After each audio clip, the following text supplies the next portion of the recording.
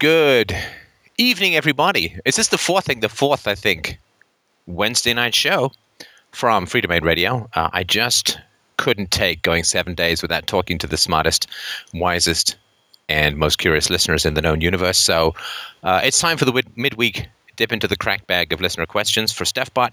And thanks, Mike, of course, for manning the helm as always. 9/11. 9/11. I feel maybe we should say something. 9/11, is that the convenience store 2 doors up from the 7-Eleven? No. I believe it is the anniversary of the attacks on the World Trade Center. Can I tell you? If you were to head backward in time, my friends, let us take ourselves on an ELO-style journey. The music is reversible, but time is not. If you never had an LP and are under 40, you have no idea what that joke means. But anyway, if you'd have gone back, these 12 years, and in the aftermath, this would have been the evening of 9/11. Now, I was at work. Back in the days where I had any kind of regular employment. Before I became a shiftless internet begging bum, I was at work. And one of my programmers, who's actually a good friend of mine, he came in, I don't know, I guess shortly after 9, said, a plane flew into the World Trade Center. I was like, well, that's not good. That's not good at all. But I mean, you know, a plane flew into the Empire State Building some time back, and you know, these things, you just chalk it up to pilot error, I suppose. And naturally, of course, he came back shortly later saying a second plane has flown in, at which point my pattern recognition kicked in and thought that this probably was not a statistical coincidence. And we actually were kind of lucky in a way in that this is so far back in the internet days. We managed to get one of the last feeds from a local news station that was airing everything. And of course, we saw all the Palestinians cheering, and we watched the whole thing. And it really was creepy and crawly and horrifying and sickening and repulsive and vile, and felt like I didn't really understand much about foreign policy at the time. I mean, my job for 70 hours a week was entrepreneur, travel manager guy, so I didn't really know much about sort of U.S. foreign policy and what it caused in the background, the backdrop, all that kind of stuff. But I do remember calling up my therapist that day and saying, listen, I can't come in for therapy. This is like my personal problems. It just don't seem that significant relative to what's occurring in the world today. And she was quite disappointed. We did talk about it later. And if you went back in time to that day, to that evening, to the evening of that day, and you said, in 12 years, an American president is advocating the allying with Al-Qaeda representatives to overthrow the president of a nation that has been cordially received by Nancy Pelosi, who has dined with John Kerry and his wife. People would not believe you. People would never believe that a U.S. president was considering throwing his lot in and supporting and maybe even arming Al-Qaeda operatives to overthrow the president of Syria, Assad, with whom there are, and you can find these on the internet, beaming and joyful and happy pictures of him shaking hands with Nancy Pelosi. And somebody made a good meme. I love the cynical bitterness of political memes. And it was like, hey, if Assad was so dangerous and such a horrible dictator, why didn't we just grab him when he was shaking Nancy Pelosi's hand? Or when he was dining with John Kerry and his wife? Statism, because it is so amoral and so power-hungry and so manipulative and so false, and it has all of the moral conscience of a water spilling on jagged rocks attempting to find the deepest hole it can fill. It requires a continual process of self-erasure, of the erasure of memory and of history and of context. It requires that you live in the kind of now that even spiders eschew. Now, spiders will build a web, and they got to be patient and Birds will build their nests. They got to be patient, and ants got to go out and get all their stuff and bring it home. They got to be patient. They live in the future. Animals which only live in the now. I guess it's down to an amoeba state. That's the kind of now, the kind of pure, blind, historyless, memoryless, retarded moment that you have to live in when you live in the constant, vile flow of statist propaganda. The idea, 12 years ago, if you go and say, in 12 years, an American president will be allying with al-Qaeda, potentially arming al-Qaeda, performing airstrikes on the part of al-Qaeda against a president cordially received by the most senior of American diplomats and politicians.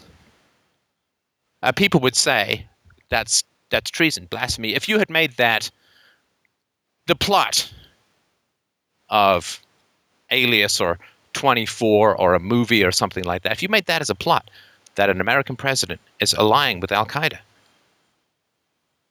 12 years after 9/11, when the official story is al-Qaeda was 9/11, you would have been accused of the most bitter, cynical, revolting, nihilistic perspective on the world, that you would have been boycotted, you would have been shouted down, people would have booed you, people would have said, what a black and vicious portrait of the American political system. There is no one alive who could have been so cynical as to imagine that not 12 years after they claimed that this terrorist organization murdered in cold blood over 3,000 Americans, that the president would be allying with the rebel forces in Syria, which are not just representatives of al-Qaeda, not just kind of knotted up with al-Qaeda, but are actually al-Qaeda. But this is the weird thing that has to happen to your brain when you live in a statist society, is that you have to live in this amoral, empty, vacuous, soulless, postmodern hell of nothing and no one but the power and the lie of the moment. That is all you live on. That is all you breathe. That is all you feed to the blind, faceless Pink Floyd school children falling into the meat grinder souls of the democratic citizenry. There's an old statement that it's been quoted many times, if people knew how the Federal Reserve really operated, there'd be a revolution tomorrow. Come on. U.S. president is desperate to ally himself with al-Qaeda forces. And who's really talking about it? You can't hear about it. You can't really talk about it. Have we lost completely our capacity for moral outrage? Have we lost completely our capacity to get generally fucking pissed off at the psychotic nature of the system that we live under, that grinds us down? And grinds us down fundamentally with irrationality and immorality. Even so, more so than mere force. The force is just an effect of our internal forgetting, of our eternal ignoring, what Ayn Rand called the blank out. Do you remember what George Bush said? George Bush the Younger, the shrub of the family. What did he say? He said, in ringing tones, anybody who aids and abets the terrorist is a terrorist. Anybody who aids and abets the terrorists is a terrorist, and he who is not with us is against us. So, terrorism is something to be solved by kidnapping, extraordinary rendition, torture, arbitrary imprisonment, drone strikes against terrorists. And anybody who aids and abets the terrorists, you see, is a terrorist. Al-Qaeda is pretty much a terrorist organization, according to all U.S. documents and foreign policy for the last, 20 years. Anybody who aids the terrorists is a terrorist. Who's aiding the terrorists now, my friends? So, can we expect Barack Obama to be shipped off to some godforsaken CIA hellhole in a country with no extradition treaty, waterboarded, and asked to reveal his sources and asked to reveal his intelligence been asked to reveal the cells operating at large? Of course not. You see, that was then, this is now. And now can never be referred to then. Now can never be combined with then. There is no throughput of anything. We live the lives of like abused spouses, abused women. Well, he beat me up yesterday, but he's really nice today. He beat me up 2 days ago, yesterday, and this morning, but this afternoon he gave me the most beautiful rose. And all is forgotten. And now you can't even mention these about faces, these turnabouts. You know, you read this stuff in 1984, and it is a portrait of insanity, right? We are now at war with East Asia. We have always been at war with East Asia, whereas yesterday it was Eurasia. This constant erasing of the past, this constant living in the propaganda of the now. It squeezes and shreds and crushes any capacity for moral integrity in the heart of mankind to such a degree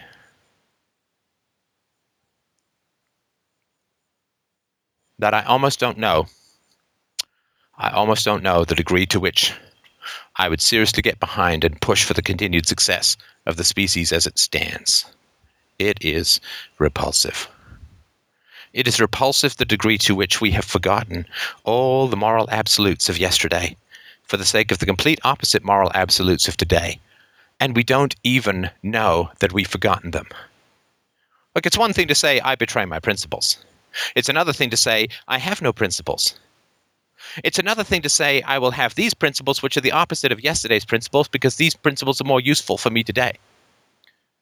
Those are all crazy, but functionally crazy. What is not functionally crazy? What is psychotic beyond reason and evidence and empiricism and survival is to say, these have always been my absolute principles, even though they were in fact the opposite of the absolute principles you had yesterday. To believe that universality and eternity can be opposite from day to day and have no sense of their opposition and have no sense that they've switched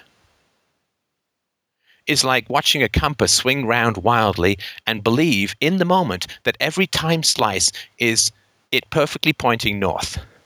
No matter where it is in a second from now, no matter where it was a second from now, in the past, in the future, in the present, doesn't matter. You just glance at it for a second, that's north. Swinging wildly, glance at it for a second, that's north. This is how insane we've become.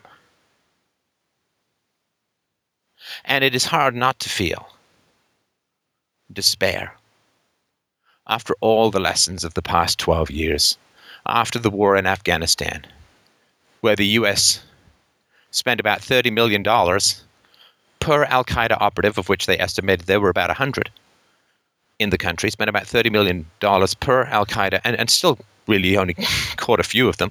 If we can even believe that any of them were caught, who knows? We don't believe anything these people say. After the horror of what happened in Iraq, after the unbelievable devastation that occurred in Fallujah, white phosphorus, depleted uranium, to the point where geneticists who study what has happened to the Fallujah population say that it is the most genetically wrecked, not individually murdered, but genetically wrecked population that has ever been studied. Half the babies born after the Fallujah attack in 2007 were born with birth defects.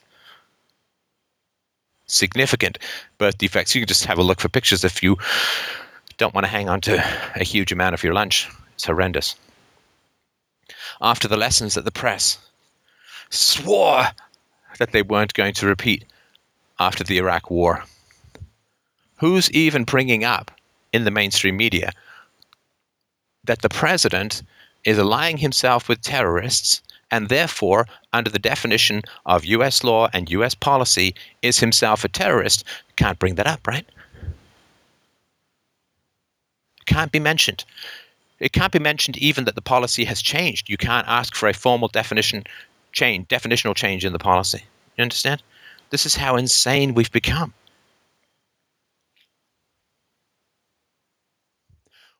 In 1984, they said, we are now at war with East Asia, we have always been at war with East Asia. The second part is the clue that something has changed. We don't even have the second part of that sentence anymore in this disintegration of our brains that is casting as fine a dust around our heads as Saturn's rings.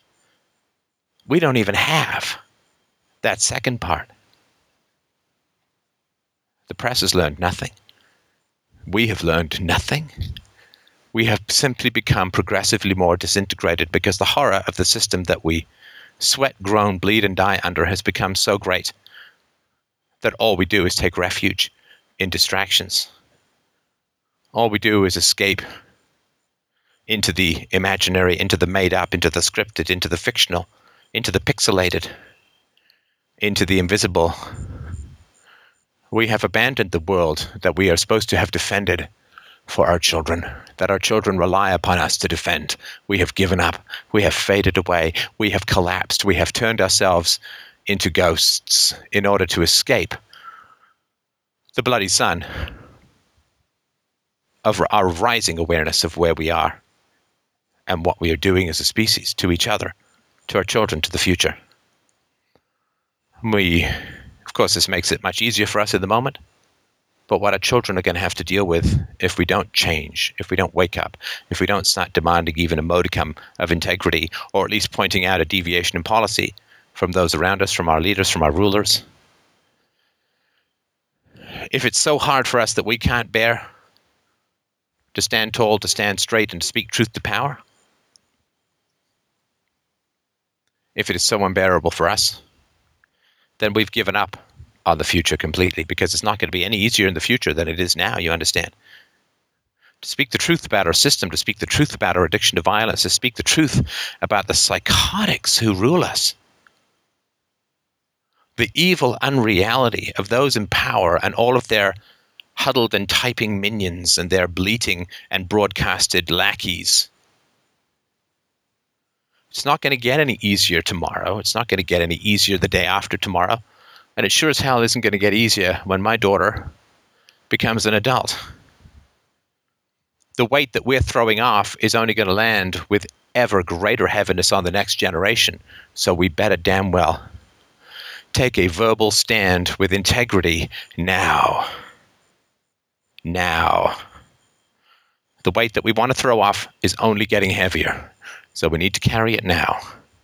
We need to carry it now. We must carry it now. That's it for my introduction, Mike, if you would like to bring up the next caller. All right, Sam, you're first up today. Go ahead. Hi, Steph. How are you doing? I'm all right. How are you doing? I'm not too bad, thanks. Not too bad. That's quite the intro. That's a tough act for your callers to follow. So I was hoping we could have a little look at the non-aggression principle. Oh, excuse me, non-aggression principle. Let's have a little look. Yeah, if it's a principle, surely it should be universal and apply to everything. Would you agree with that statement? Well, I would say that the theory should be universally applicable, for sure. Now, can the theory be applied to, and can it be defined and applied in every conceivable situation? No, right? So to take an analogy, the physician's motto, do no harm, is a universal, right? We should not have physicians plotting to, say, remove half a baby's penis or something like that. But indeed. But does that mean that it is clear and unambiguous in every conceivable situation? Well, no. Right. So in individual situations, there can be complexities, but in the implementation of ethical standards is sort of like engineering as opposed to physics. Like in physics, or it's really engineering as opposed to mathematics. So in mathematics, you have these universal rules. When it comes to applying them in the real world, there are times where, even with the best of intentions, even with the best of planning, stuff can happen. You say, well, I'm going to build this bridge so that it doesn't fall down, and then some fault that in the tectonic place that can never have been anticipated causes the bridge to fall down because there's a massive earthquake there where there'd never been an earthquake before or something, right? So I just want to point out the first test is, can the theory be universalized in the abstract? And then you can look at the vast majority of cases where it can be enacted and say, is it comprehensible? Is it applicable? And then what people do is they say, well, I can think of some bizarre, weird, extremist potential space alien situation where the NMP may not be violent, and then, but that doesn't, you can always picture a situation where a bridge falls down. I built the bridge out of the strongest materials. It's been bolted 9 miles into the rock. And they say, well, what if an asteroid, a third the size of the moon, hits the bridge? Well, then the bridge is going to, right? You know what I mean? So I think that's sort of want to be clear about that. It certainly, as a theory, it must be universalizable. I agree. Well, my hypothetical is not quite so hypothetical. Certainly in the areas around where I live, it can be a bit rough at times.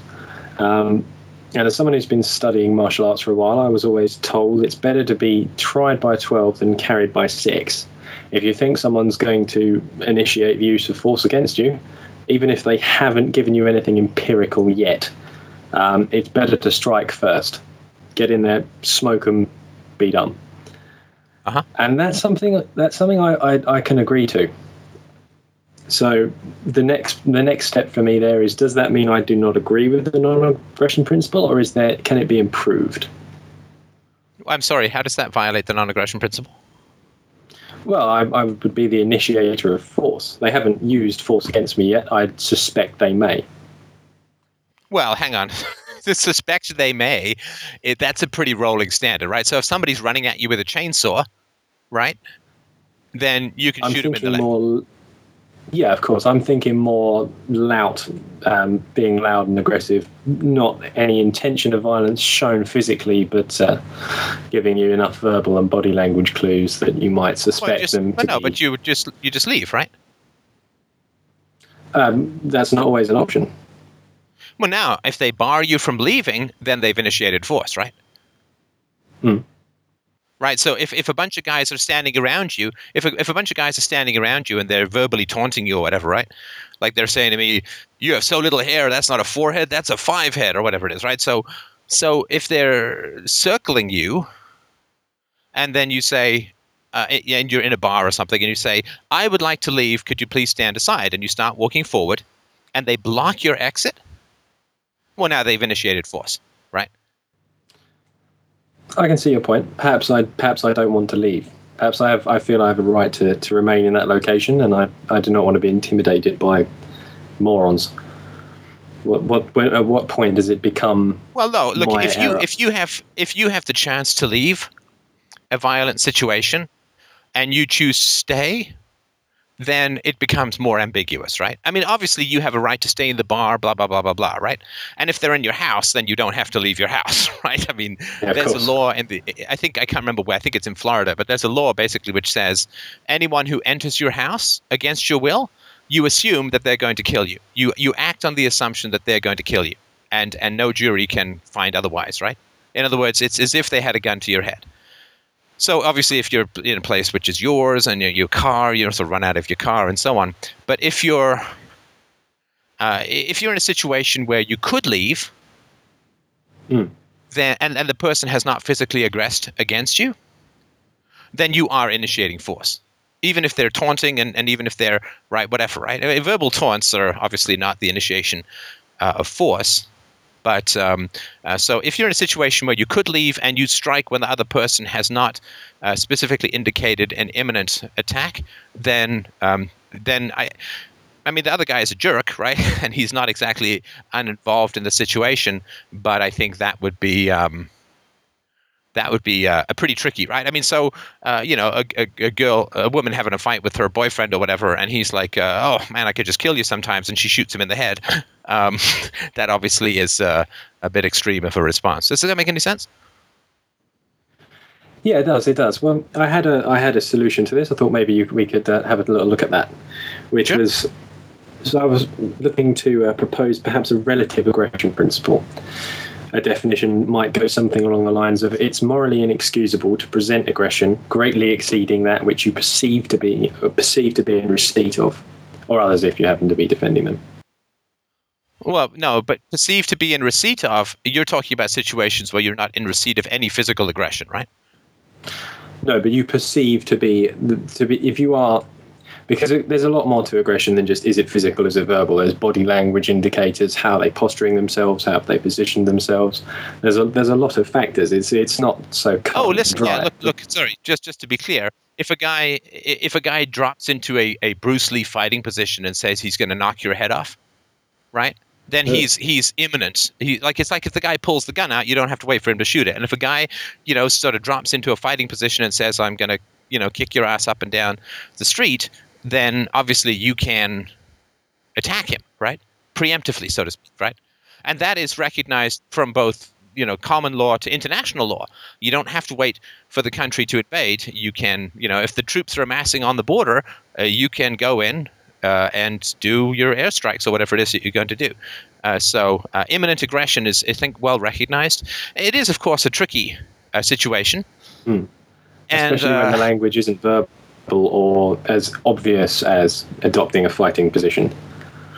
Well, yes, but of course, the other question is too. The other question is too to what degree are other people there, right? So if other people are there, what you would generally do, I think, in a sort of peaceful system or a voluntary system, what you would generally do is you would canvass everyone and you would say, did you think that there was about to be a fight? Did you think that this guy acted like, did he just haul off and punch someone who looked at him funny, or was the guy basically about to attack? And if the majority of people said, oh yeah, that guy was totally going to, I mean, my hackles went up, my heart started pounding, I mean, I felt like somebody had loosed a tiger in the room, then I think that if enough people had the same response or reaction, then I think you'd be in the clear. Now, if nobody else is around, then it doesn't really matter, right? Because you can say anything you want. I mean, assuming you killed the guy, right? Then you can say anything. You can say anything you want, and nobody really can contradict you. So that's sort of again, there would be certain challenges involved. But so I think that there would be a sort of canvassing of the collective experience to sort of back up. And if everybody else said, "Oh, the guy was completely peaceful. He just looked up and said, hey, move it, jerk," or something, the guy just popped his head off or whatever, then I think that would be a way of validating your experience. Yeah, I suppose, but it's not necessarily just about legal repercussions. It's about sort of a question I have for my own moral sanity, because it's a tricky one getting through life in the pursuit of moral excellence. Like, I wake up every day thinking, how can I be a better person today? I'm not looking to just coast through. And this is just one of the questions that came up for me was is there a better way than just saying it's always wrong? Can we? Sorry, to be more specific, can we have a clearer definition of what's morally acceptable? Because the non-aggressive. No. Listen, you can't. I mean, exactly. You can't, because you're looking at the gray area of predicting aggression. And, we hope that people will be right. Gut instincts have a lot to do with this. We have really good instincts about aggression and so on. But there are some people who go through life seemingly from one fight to another. Yeah. And now, are they completely innocent? They're just, it's bad luck. I keep getting people that keep getting into fights, right? Whereas I've never been in a fight. I plan to go to my grave in that exact same, with that exact same batting of zero. So in terms of moral excellence, my question is, why are you living in a neighborhood which is dodgy? I live with my parents. I'm only 23. I'm not far out of uni, and there is no housing in this country that's affordable. UK, right? So there's nowhere to go. Yeah, there's nowhere to go. It is so crowded over here. It is unbelievable. Right. Well, I mean, hopefully you came up with some degree that's going to give you, or some skills, or you have some skills or some goals that give you some remuneration. But of course, you can always get out of England, or you can. I'm sure that things are quite cheap in small villages in Dorset, or something like that. Maybe where I hear Canada's nice. Yeah, it's pretty nice. We sort of accidentally parachuted into a fairly decent situation, and so So I mean, to me, prevention is always better than cure, obviously, and if you can not be in neighborhoods where there's lots of fights, if you can not be in situations where there's lots of fights, if you can not. I mean, I'm perfectly willing to be intimidated and walk out. I had a theory sort of when I was younger that, it's better to have some teeth broken than to suffer with the ignominy, the negative repercussions emotionally of walking away. But I don't. I mean, that's when I was a teenager. I don't really believe that anymore. I mean, if somebody wants to have a fight, I mean, I'm perfectly happy to walk away. I remember reading about Marlon Brando got into some fist fight with what was the paparazzi at the time. It just punched him in the face.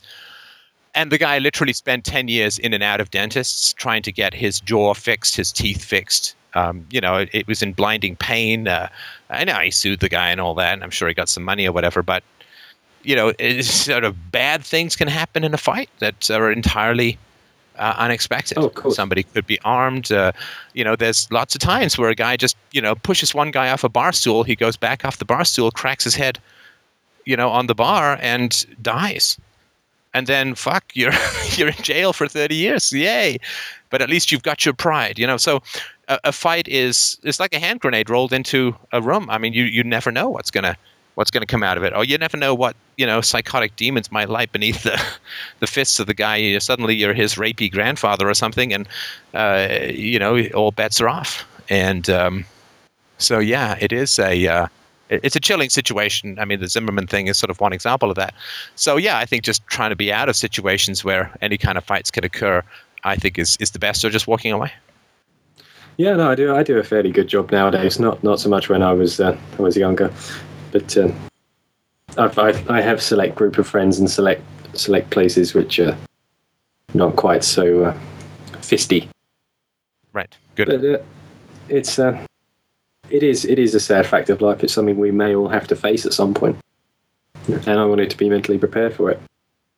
Yeah, I mean, I think just a dedication to not being in that position, I think is just really important. Just don't go to the dodgy areas, don't go to the dodgy bars, don't hang out with the dodgy people, don't if there seems to be even a whiff of trouble, just leave the situation. I mean, I don't know. I don't sit there in the morning saying, how am I going to be mentally prepared for my next fist fight? Unless I turn into the Fight Club guy and start punching myself, it's just not going to happen. Yeah, I suppose. I think it's probably a time of different points in people's lives thing as well. It's probably a factor. No. Listen, I mean, I grew up in a very rough neighborhood, and in a variety of rough neighborhoods, both in England and in Canada. It was all low rent, single moms, loony kids, dangerous kids. I mean, I grew up in that whole environment, and managed to make it the whole way through without getting in any fights. I mean, I had a friend who basically something happened with him and the biggest kid in school, and they arranged to have a fight, and there was a fight after school, and they were going to show up and have a fight, and I can't honestly for life remember what happened. But I mean, I remember one time I was playing a Defender at the bowling alley, which is now defunct in Don Mills, and some guy came along and unplugged the machine because I was doing really well and he wanted to play. He unplugged it and plugged it back in. And, I called him a jerk or something like that and stormed off in a sort of 12-year-old huff. And he had an older brother who was just nuts. Cold-eyed, dangerous, had a whiff of Predator coming off him like a stink bomb.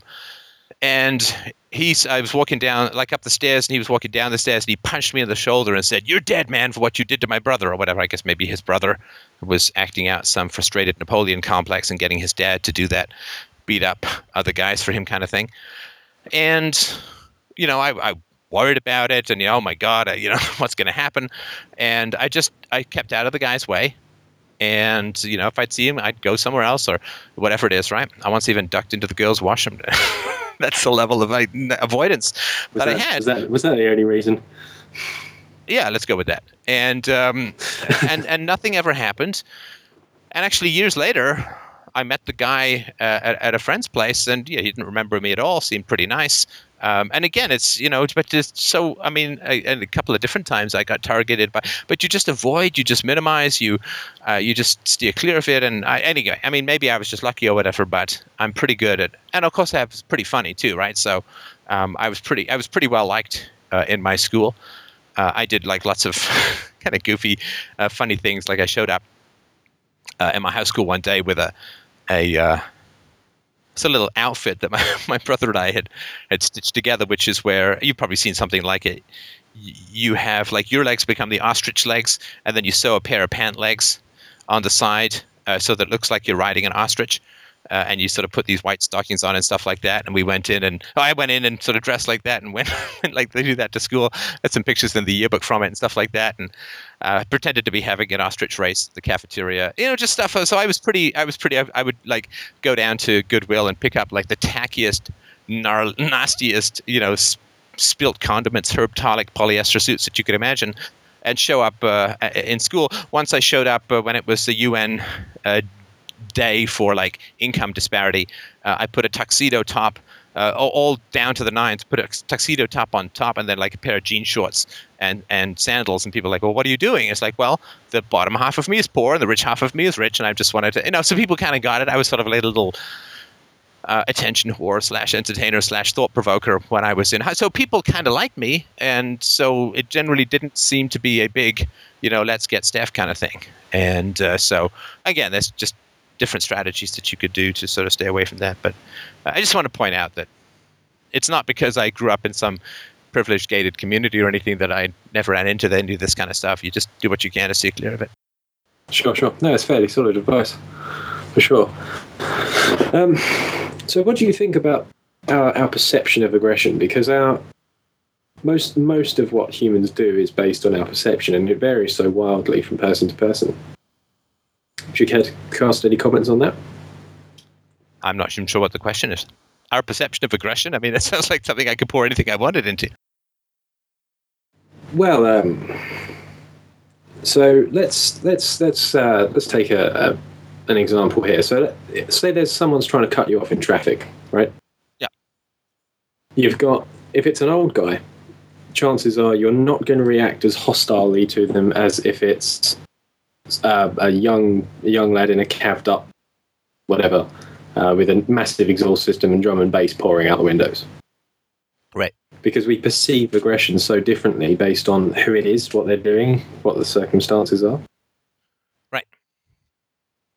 And would you care to comment on that?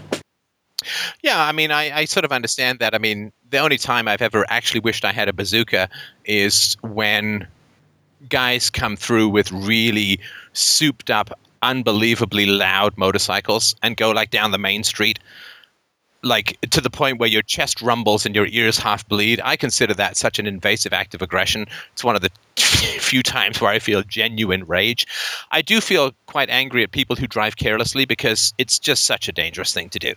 It is such a dangerous thing to do. And of course, I mean, the police is completely useless. I remember walking with Christina when we were still dating up Yonge and Eglinton as a sort of street in Toronto, and some motorcycle went speeding up way too fast. And this is the only time in my life I've ever seen this. Some cop car actually went after him, and the whole street cheered. Like, yeah, you go get this motherfucker, basically, right? Who's, kids cross these streets. I mean, you can get someone killed. People who drunk drive. So I do sort of, and the old people too, like, know when you can't drive a car anymore, you idiot. You know when you're too old, right? And so I do feel that, and it is, the carelessness and so on is definitely a form of aggression. You don't have to have concentrated malevolence in order to cause people irreparable harm. So yeah, I do feel angry at that kind of stuff. But the reality is that I know that there are really shitty drivers out there. So whenever I'm turning, if someone has their signal on, I never assume that they're actually going to turn. I mean, that signal could have been on for 3 blocks for all I know. I never assume that they're going to turn. Whenever I'm taking a left, whenever I'm coming into an intersection and somebody on my sort of front left wants to make a left turn from his standpoint, I always have my foot on the brake. Like, I assume at some level that he's just going to try and do it, even though it's the most retarded thing he can possibly do. Whenever I take a left on a sort of semi-highway, I assume that there's a great possibility that somebody is going to try and pass me while I'm making a left. So I check my rearview mirror, make sure it's signaled, make sure everyone's slowing down behind me, no one's cutting around. And if there's any hesitation, I simply go to the next intersection and take my left there, right? So I always assume that everyone is on their cell phone. I always assume that everyone's masturbating with a kumquat while trying to drive. I always assume that there are bad drivers out there. And given that that's a reality, I'm an incredibly defensive driver. Like, I've never been in an accident. Yeah. And so it's my responsibility, because I know there are bad drivers out there, to really focus on being a very careful driver. which is why I spent a lot of time driving while holding a microphone in one hand. But I was being very careful while I was doing that. But so yes, it does make me angry. But if I forget that there are bad drivers, then I'm probably going to end up more angry at myself. Sorry, go ahead. I think you misinterpreted my question slightly there. I meant I didn't. The driving example was more of a allude to circumstance. So where the older guy is less of a threat physically. Oh, older guys are huge threats. I mean, older guys. Oh no, sorry, not is it not in the context of driving? Just no, politically, because older guys always vote to take money away from the young, right? How's your future looking, right? What's your national debt looking like? How much money is being pillaged from your meager savings and income to pay for the retirees of civil servants who are, retiring at the tune of 40 or 50,000 quid a year, right?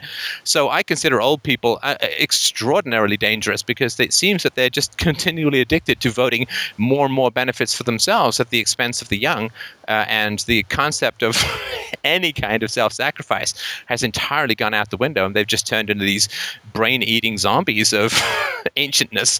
And so I consider them enormously dangerous. We have an enormous problem with that over here. We have I don't know if you have trade unions in Canada, but oh yeah, the NHS over here they're always striking, always looking for more pay, and rather than getting paid, and they probably should be paid more. I mean, they are medical professionals after all. They get more in a private system for sure, but the point is we have no idea how much people in the public sector should be paid. We have no idea. They could be paid a lot more. They could be paid a lot. Who knows?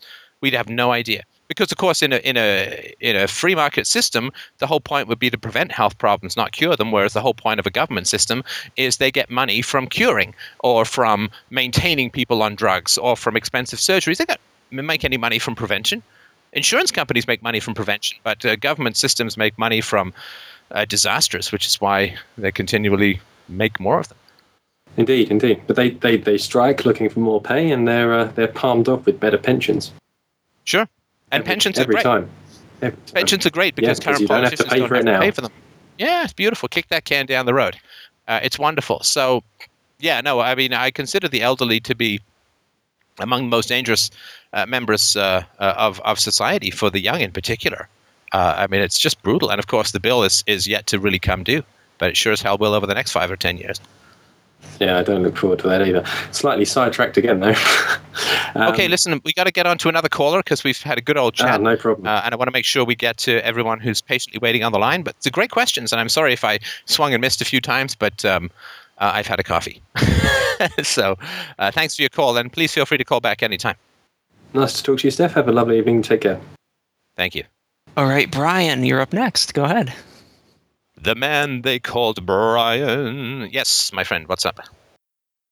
Well, before we get started, I just want to thank Michael for setting this up, and thank you, Stefan, for taking the time out of your evening to listen to my question.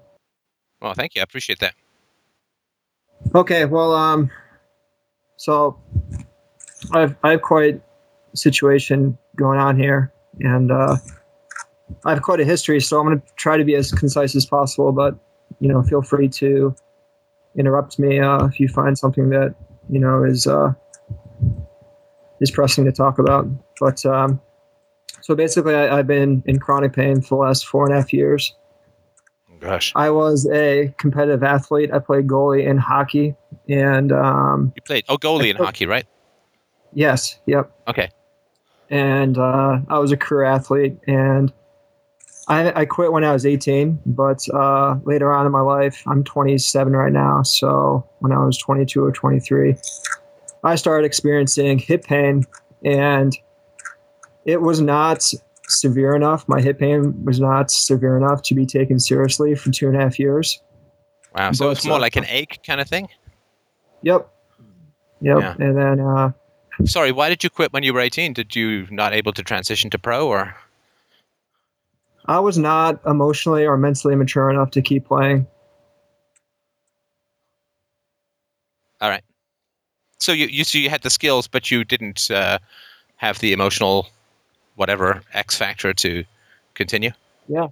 I mean, sports is fun until it becomes a career, but then it's not about having fun anymore. And I wasn't able to. I didn't have the skills to cope with that at 18. Right. So Yeah, so I mean, quit. the life of professional athletes is pretty rough.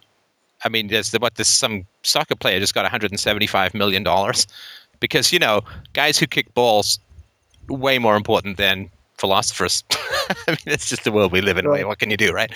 But yeah, I mean, for the most part, it's pretty rough. And I mean, the second half of the lives of pro athletes is, almost unrelentingly horrifying.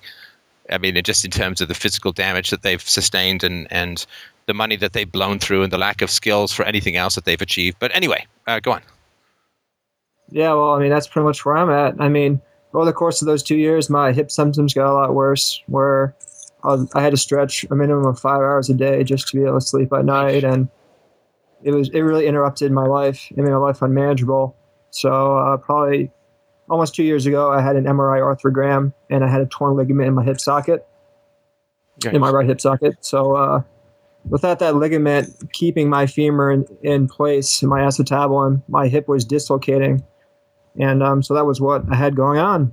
And that's something that doesn't heal by itself. So I had a surgery done in March 27th of 2012. It was an arthroscopic And they surgery. reattached the was it? It wasn't torn completely. It was just torn like half a rope tear, right? Well, it ended up being much different when they got inside. There was fragmented bone, there's fragmented cartilage.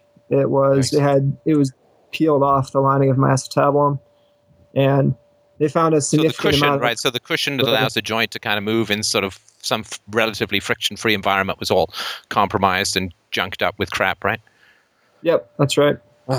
Man, I'm so sorry. And this came out of hip checks and so on in hockey, right? Because this sort of slamming into the side is a big part of the game, right? And, No, I and played into the walls, right? I never Oh, got not for the hit, goalie, right? Right. but I guess it doesn't really matter how it happens. It just is that it happened, right? So Well, sorry, but it wasn't one hit that you remember. It was just some accumulation of nope. right. Because goalies do get hit, right? I mean, people skate into them by accident or whatever, right? Yeah, there tends to be fights after that, so I was relatively pretty safe on the ice. But yeah, absolutely, it's a contact sport. All right. So And yeah, what happened then? in any event, yeah, I mean I never really got better. I found out I had a tear in my left hip. I had another right hip arthroscopic surgery. The cartilage damage in my hip was so severe that I was told if I was 50, I would need a total hip replacement. And so the next surgery I had was on September 29th of 2012. And the surgeon I had, he was really trying to allow me additional spacing in between the head of my femur and the acetabulum where the cartilage damage was taking place. And so he did a pretty drastic revision, and it's really changed my life. I wasn't able to walk for 8 months. I was bedridden for 4 of those months, and then Wow. I was on narcotic medication for 6 of those months. And Wow. I And didn't think it's a I'd hell of a heal, right? I mean, it's a long, slow, painful healing. Plus, of course, you got to do your rehab during it, which is, I imagine, teeth grittingly horrible. No, it's terrible. Yeah, I mean, as a result of that surgery, my leg would slip out of my socket on a regular basis, and I mean, I was on crutches for like 8 months, and God. I didn't think I'd ever walk again. Wow. And things are better now? No, things are not better. I ended up consulting with like 15 or 20 different physicians, and I actually signed up for an experimental procedure. I had to fly out of the country. I ended up signing up for stem cell injections in my joints, in my hip sockets, in order to rebuild the connective tissue and the cartilage. And the U.S. FDA has deemed it illegal to culture stem cells for over 48 hours, even though they're my stem cells. I mean, I didn't collect chickens at someone's farm. I didn't murder babies to get the stem cells. I mean, they were extracted from my bone marrow. You know what I mean? Huh. And so yeah, I was injected with stem cells, and I mean, there's so many nitty-gritty details. I'll spare you and everyone listening a lot of those details. But the reason why I'm calling is because this has been a close to 2-year experience for me, and I've been out of work, I've been out of school, and it turns out there's a component in my back that is resulting in my hip pain. Yeah. I have torn ligament in I have torn disc. I have bulge disc. It's a wreck, and I spent $40,000 these past 5 months on medical bills alone. So I mean, I got a whole lot more concerns than I'd ever want to have. I'm so sorry. Yeah, and look, I just before we move on, I mean, that is a brutal price to pay, and I mean, this is a lesson that you don't see a lot of. I mean, you see young athletes in their prime, and you think, oh, they're so fit, they're so healthy, and so on. But depending on the sport, and most sports have at least some level of impact and trauma and stress. Sports, as they're sort of currently played, not really what the human body was designed for. I mean, some of them are more obvious, like Muhammad Ali can, only speak out of one nostril or whatever the hell, because he's got so much brain damage from having his brain punched around his skull for decades. But I mean, knee problems among football players, back and hip problems among football players, knee problems and hip problems and back problems among hockey players, knee problems among and ankle problems among soccer players are huge, and it's a high risk occupation, and the risk, of course, is that you end up with these chronic debilitating injuries that there don't seem to be a whole lot of medical miracles to help with. So I really want to say, like, I'm incredibly sorry that your body has been damaged in this way, and that it is such an interference with anything you want to be doing. You're a young guy, you want to be out there conquering the world and stuff, not counting your toes for the 40th time that minute, right? Yeah, thanks. Yeah, I mean, yeah, that's pretty much it. And it's been a real game changer for me. Yeah, and I just can't get out of this funk. I'm like totally depressed, and I don't find any joy, excitement in life anymore. Sure. I feel socially isolated. I told you about my financial insecurities, and I mean, I have fears like you wouldn't believe now. And I've been listening to your podcast, and I mean, you really are a bright spot in my days when you upload. So I really appreciate it. But I know that you've been struggling with cancer, and I mean, it's apples and oranges, but they're both fruit. And so I was hoping that. Well, look, frankly, I'd rather have what I had than what you have. So I mean, no, I hope you get that, because what I had was like, well, I'm going to get better, I'm going to die. Now, it's not like, but a life of chronic pain and chronic uncertainty, it's the no end in sight. You didn't mention sort of what happened with the stem cells. I mean, my understanding, which is pretty rudimentary, is that stem cell research, although it looks great in a petri dish, has not actually produced anything of any significant medical value as yet. And how did it go with the stem cells? It's changed things for me. I have better mobility. There are better positions. I can walk for about 2 hours, and I can sit for about 30 minutes. So that's a big difference from having to pretty much spend the majority of my days on my back. So that's been a blessing. I mean, I can't tell you how great it is to be able to walk. I mean, there's something that I had no idea that there's something to be grateful for. But oh yeah, yeah. I'm a big fan of the breathing. That yeah, sure. Like, I still enjoy that every day. Like, hey, what's not happening is me not breathing. That's a really good thing. Yeah, I get that. How things that you take for granted just become amazing when you've gone through something debilitating. So, yeah, I get that. Not throwing up is always a daily plus. I'm going through puberties in ways I won't even describe here. Re-going through puberty, I've never felt younger. But all the hair's growing back and all that. It's well, not all of it, but I guess all that was there before. So yeah, I really get it. I mean, it is. You don't want to learn these blessings through these kinds of traumas, but they are a sweet spot in the cloud, right? Yeah, for sure. Yeah, for sure. Now, what is the case with with your social life?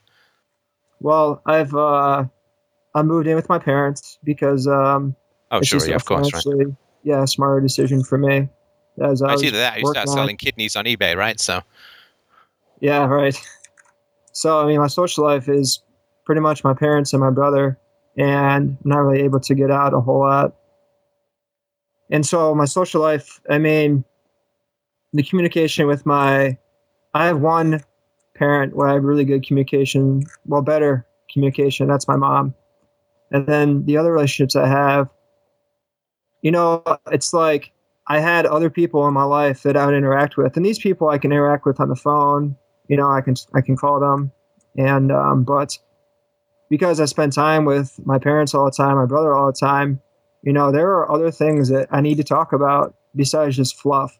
And when everything was going cuckoo cuckoo in my life, I was able to talk, ad infinitum about sports, about the weather, about this new sure. shirt you got on, about shoes, about whatever you want. But now that I'm like just miserable and very, very depressed, I have a really hard time participating in fluff.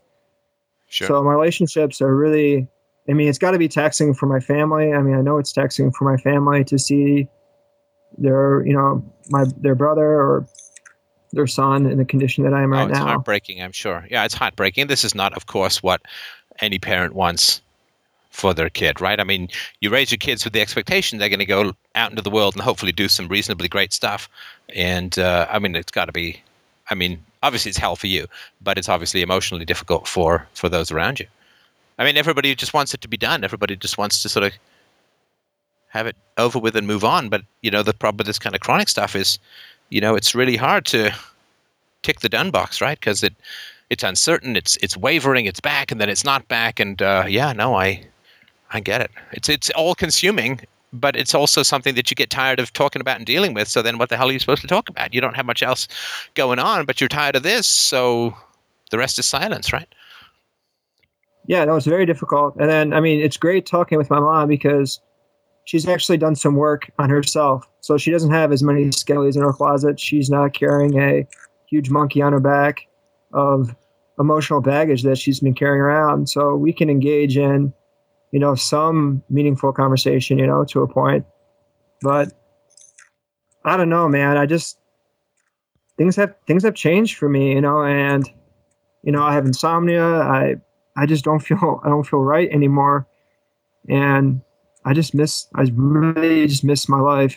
And yeah, I know you, I don't even know why I'm even calling in. It's not like you can just fix my health for me right now. I'm just like out of options and people to go to, and I don't know how to get help anymore. Oh God, you're so out of options. You're calling this show. Holy shit! I'm sorry. Oh, that's tragic. I'm kidding. Yeah, that's now. Is there anything that you can do that engages your mind to the point where you get that kind of sweet relief of the out of body experience? Like you get so absorbed in something. Like, I mean, this is a stupid example, but I'm not a big fan of exercise, though I've been doing it 3 times a week for 30 years, right? It's just one of these stupid ass maintenance. Like, nobody wants to go change the oil of the car. It's just you have to, right? And it's not a lot of fun.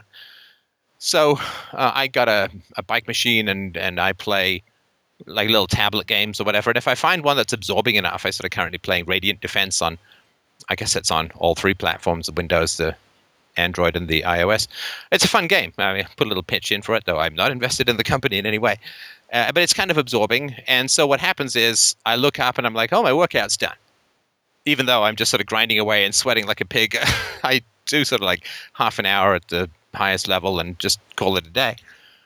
And is there anything but if I just sit there and watch the clock, I mean, the workout would be pretty unbearable. But if I get something that's absorbing enough that I can sort of forget about this grinding stupidity of moving my legs, is there anything that interests you or absorbs you enough intellectually that takes you out of the moment? Yeah, I've been studying a lot of economics. I didn't know anything about economics, so I've been learning a lot about that and history, and I've been teaching myself Spanish. And does that do it? Like, does that give you some relief from the moment? Yeah, sometimes it does. I play video games now, something I never really did before, and I mean that's entertaining. I had no idea how some games I can play, some games I can't. I can't play shooting games; it's too realistic for me. I used to be an EMT, so. Oh, right. Yeah, so you don't want any sort of I can't play Call of Duty or any of that kind of stuff. the blood splatters and all that. It's like it gives you all these flashbacks, right? Yeah, yeah. I know you don't mean like PTSD kind of flashbacks, but No, but just thing I mean, just like why would you want to watch that if you lived it, right? yeah, that's right. Yeah. Right. So you do have some things now. Is there? This is mostly absorbing for you. So you're absorbing other people's knowledge, the economics, the Spanish, and so on. Is there anything that you think you could create that? Because I'm telling you, the act of creation is astonishingly absorbing. Astonishingly absorbing. Like when I'm writing, I used to write at a Starbucks. And I sort of be in the corner having my 20th Cafe Americano of the morning. Actually, I only had usually two, but and sometimes somebody would recognize me, come in and say hi, and they could be standing there for like 2 minutes before I'd even noticed there was a body. Because I got my headphones in, I'm grinding away on my book, and I'm it's such a ferocious act of orgasmic production that it really is the most absorbing thing that I know of, and I sort of feel the same when I'm podcasting. And so, is there anything that you think you might be able to do in terms of creativity that might be more of a distraction from the moment? Because your body hopefully is going to continue to get better over time with the stem cells or whatever, but there's things that you can do that you may otherwise never have done that could be really important and valuable for you. I'm sort of thinking of Robert Louis Stevenson. That's a famous writer, Treasure Island and Kidnapped and so on. I mean, he started writing because he was laid up for most of his childhood, literally in bed. I don't know if he had tuberculosis or some god-awful 19th century shitbox of a disease. And so lots of people who've had these kinds of illnesses and who are laid up can come up with something or some way of being or some way of doing or something that they can do that they never would have really considered otherwise. Is there anything that you think of? Do you like to write stories or poetry? Would you like to write a book on your experiences? Would you like to write a book on economics or anything like that, or politics or whatever it makes? Is it philosophy? Anything that's interesting to you? Would you like to contribute to the world in that kind of way? Because the best narcotic is creativity, as far as I've ever experienced. Yeah, it's a really good suggestion. I appreciate it. I unfortunately I don't know what I'm into anymore. I mean, I quit playing sports and I went to undergrad and then I dropped out and I worked for 3 years and then I returned to school. So I started undergrad when I was 23 and I felt like I was so behind on life, and which is just goofy because, here I am laid up. But I was so obsessed with my career and I was so obsessed with work and with school. I was a full-time student and I worked full-time, that I didn't have any time to develop any hobbies. I mean, my hobbies were work and my hobbies were my education. And I mean, it's been a real challenge. What did you want? What did you want? Sorry to interrupt. What did you want all of that for? I mean, geez, being a full-time student and a full-time worker, I mean, that's, Jesus, when the hell did you sleep? Yeah, no, it was. So what was it for? What were you saying? You're obsessed with this sort of getting ahead.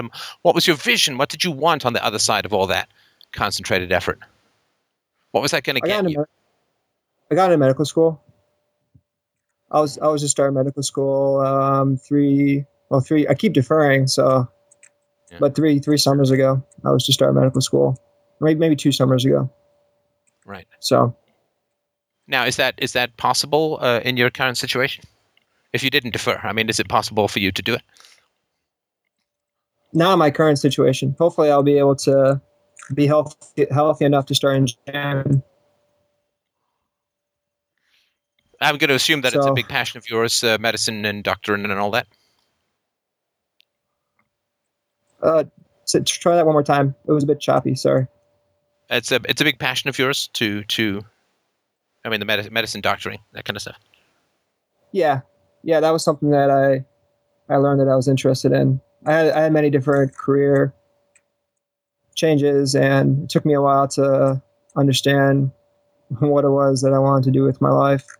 I didn't really have I had very, very oppressive parents, that pretty much micromanaged all my activities for me. So by the time I left their house, I mean, I didn't have any skills on how to. So yeah, I mean, the only thing that I can suggest, I mean, obviously you say you're not sure what you're into, but you're listening to this show, right? Yeah, sure. Yeah, sure. I Got do. so much Yes, time. I mean, I'd yeah. like to show with the most volume. They sort by length, and there it is. But and I also want so you're into philosophy, self knowledge, and so on. And you talked about your mom having made some positive steps towards self knowledge, perhaps even as a result of some of this stuff. And I also wanted to point out that what's triply tragic, of course, as you say, that you had a micromanaged childhood in which obviously you didn't feel free, and then you have these debilitating chronic problems with your hips and your back and so on, which is not exactly adding to your freedom. So you've lived a life where freedom is like an over the horizon kind of situation, right? Yeah, I mean, there have been many different things like that. I I got a pretty fucked up life, man. So What do you mean? I feel like I've been through my fair share of stuff, man. I just do. I just do. Yeah, I hear you. I get that. I get that twinge from time to time as well. But yeah, so I mean, look, I wish I could. Obviously, I wish I could offer you some other than sympathy, understanding, and like incredible empathy for this incredibly difficult situation. The only thing I can tell you is the way that I approach it is I try to find a way to have negative things provoke a virtue in me that otherwise would have remained unprovoked. Right. So I said to myself, with the cancer, I said to myself, I'm willing to go through it if on the other side I can be fearless. That's what cancer can give me as a gift. And it actually is kind of true. I'm speaking my mind more clearly and more plainly. I'm allowing my passions to reign more freely. I am trusting my impulses more deeply, my instincts more deeply. And I think that the show's quality has improved over that. I mean, it's not like, get cancer to up your quality, but if I can, through the process of facing a deadly disease that can recur anytime, if I can allow that to stimulate a virtue in me that otherwise would have remained less stimulated or maybe even dormant, then, right? But I've had this wonderful fuck it thing since the cancer, which is, I don't know, now mortality is not a matter of statistical averages. Like, oh, well, I've got an, Canada 78 for men or whatever, so blah, blah, blah, blah, blah. Well, no, I don't have that anymore. I mean, nobody ever really does, but this is a bit of a vivid way of not having that anymore. And so for me, it has to be a process where I can turn something negative into the provocation of a virtue that I otherwise would not have possessed. And for yourself, I'm not talking about any particular virtues, but I would definitely explore the possibility of allowing creativity to come out of where you are. Now, I'm not saying you sort of snap your fingers and, start writing sonnets or whatever, but you have had a pretty powerful set of experiences with this. You are facing some pretty significant demons, right? As you talk about the depression, and you in particular wanted to rush to get out and into your life, and now you just keep hitting these soft walls of barely manageable pain. That's hell. I mean, that is a kind of soft hell. And it's not as decisive as, oh, a shark bit my leg off. Okay, well, I'll put on some prosthetics and move on with my life, right? It is it's indecisive. It's like a wall. You try and climb over it, and it just crumbles, and another one grows up, right? You're never over, you're never done, and so it's, you're crossing your fingers, and you're obsessed, right? Is it better? Is it worse today? Yesterday? I don't know. I can't tell, but you're constantly testing it. It becomes the little sun that you orbit around, right? I get that lump in my neck for a year, and I'm like, is it bigger? Is it smaller? I don't know, right? And you just want to be free of that shit. Yeah. Sorry. Go ahead. Yeah, I was just corroborating what you were saying. It can consume. Oh, it's all consuming. Is it better? Is it worse? Is my life going to start? Is it not going to start? Is this pain? Is this a setback? Is this a pain because I'm walking more? Is this a pain that's going to make me walk less? I mean, your mind goes round and round and round, right? One of the things you were talking about, thanks for sharing all that. One of the things that I can relate to is the disinhibiting of, like, many of the reluctance conversations that I would have with people. But I mean, I crossed the Rubicon with a number of things that you were talking about in previous podcasts. And, I brought up to my mom and my dad, I was verbally abused, emotionally, physically abused, sexually abused as a child. And oh God, I'm so sorry. I've brought all that stuff up, and it's like, yeah, I don't know. I mean, I've always known that stuff was like happened and went on, but now that I bring it up, and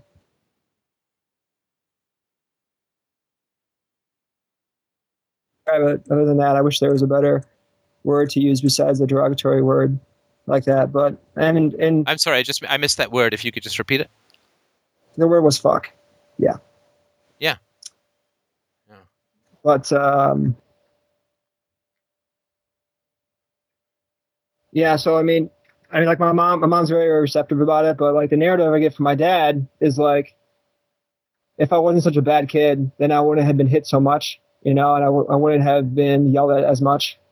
And if he didn't hit me like he did, then I probably would have went to prison. I mean, that's like the narrative I get, and so like it becomes like person I don't even really want to interact with, Wow.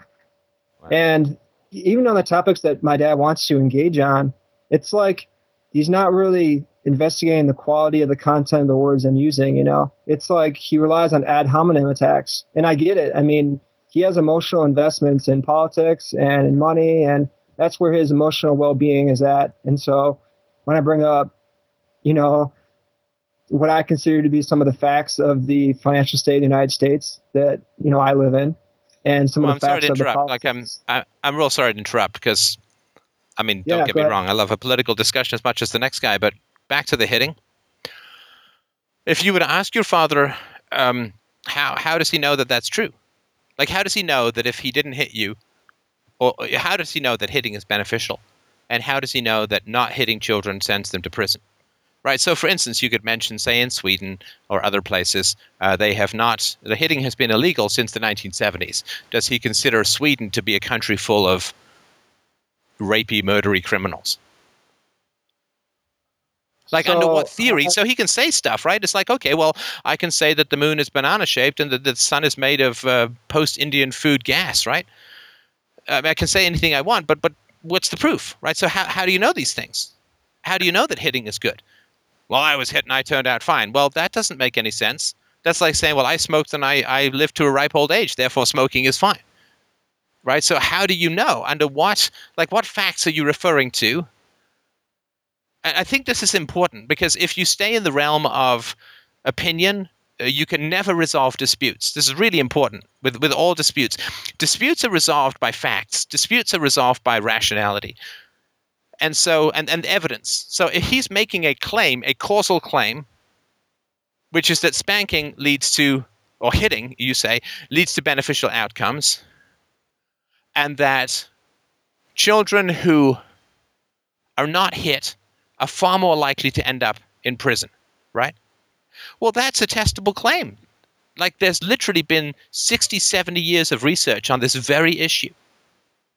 So, I mean, again, were he to be my father, I would simply say, well, what is the basis for this claim? What facts do you have? What research do you have that supports this causality that you say? And I can guarantee you that he has none. I can No, he guarantee you that doesn't. he has He none. He Right. doesn't But it's have important that he knows. It's important that he knows he has no facts to back up this bullshit. So, I started. Oh man, here we go. So I started drinking when I was 11, and then I started doing drugs when I was 12. And I think the technical term is you started self-medicating due to extraordinary personal agony, right? yeah, no doubt. I mean, I developed an alcohol and drug addiction. I mean, I was like I had a full blown problem by the time I was like 14, and I mean, I got sober around 20. Sorry to For like interrupt, but 7 you years. mentioned the sexual abuse, and you don't obviously have to share anything you don't want to, but I would imagine that of all of this stuff, that the sexual abuse was probably most closely related to this self-medication. I honestly don't even know. I don't know. I don't know. What was the I don't form of remember the a lot sexual my abuse, and childhood. who was the perpetrator? My brother, my older brother. He's 2 years older. Wow. And is this the brother that you still live with? No, he just moved. We don't live together anymore. Wow. I'm sorry about that. Gosh. That's monstrous. So like, I mean, I have all this. I mean, and I mean, I don't use drugs. I don't drink anymore. I mean, I got sober when I was 20. I'm 27 now. I mean, it's all done. But I mean, when I talk about my childhood, when I bring it up, I mean, I was a delinquent when I was a teenager, so I can't even like go there. And the narrative that I'm told is that if I wasn't such a fuck up, then I wouldn't. All of our holidays wouldn't have been ruined. All of our family vacations wouldn't have been ruined. And I'm just like tired of hearing that shit, you know. Well, hang on a sec. So, did your parents? So, And what was the form of the sexual abuse at the hands of your brother? my brother would show off his erections, and then he would convince me to give him oral sex. Gosh. And did your family ever know anything about this at the time, or? No. And does your family know about it now? No. Why not? That's why you're calling now, right? This is why you're calling here now. We got to it. Yeah, I don't know why, man. Yes, you do. I'm not saying you have to tell them, but you know why. They don't know, right? I feel ashamed. I feel like I should have been smarter. I don't know, man. I feel ashamed about the whole thing. No, because your family's big on shaming you, so if you said something in which you felt ashamed, then they would not have a huge problem with that. That's not why you haven't told them. Well, I don't think it would be a very accepting place. And I already feel like the relationship I have with my family, which is the only relationships I really have right now, they're already like rocky because I have an interest in talking about circumstances I remember when I was hit or when I was yelled at or when I was manipulated into acting ways and behaviors that my mom or my dad didn't like. And I mean, I get, they want me to talk about, they're like, you're always negative, you know, why don't you talk about some things that are positive, you know? And I just like, feel like I just want to talk about it objectively, you know? I mean, what will happen if you tell them? Again, I'm not saying What's you that? should. I can't tell you what to do, but what will happen? What do you think will happen if you tell them? About the sexual abuse? Yes. I don't know. Yes, you do. You certainly have a theory, right?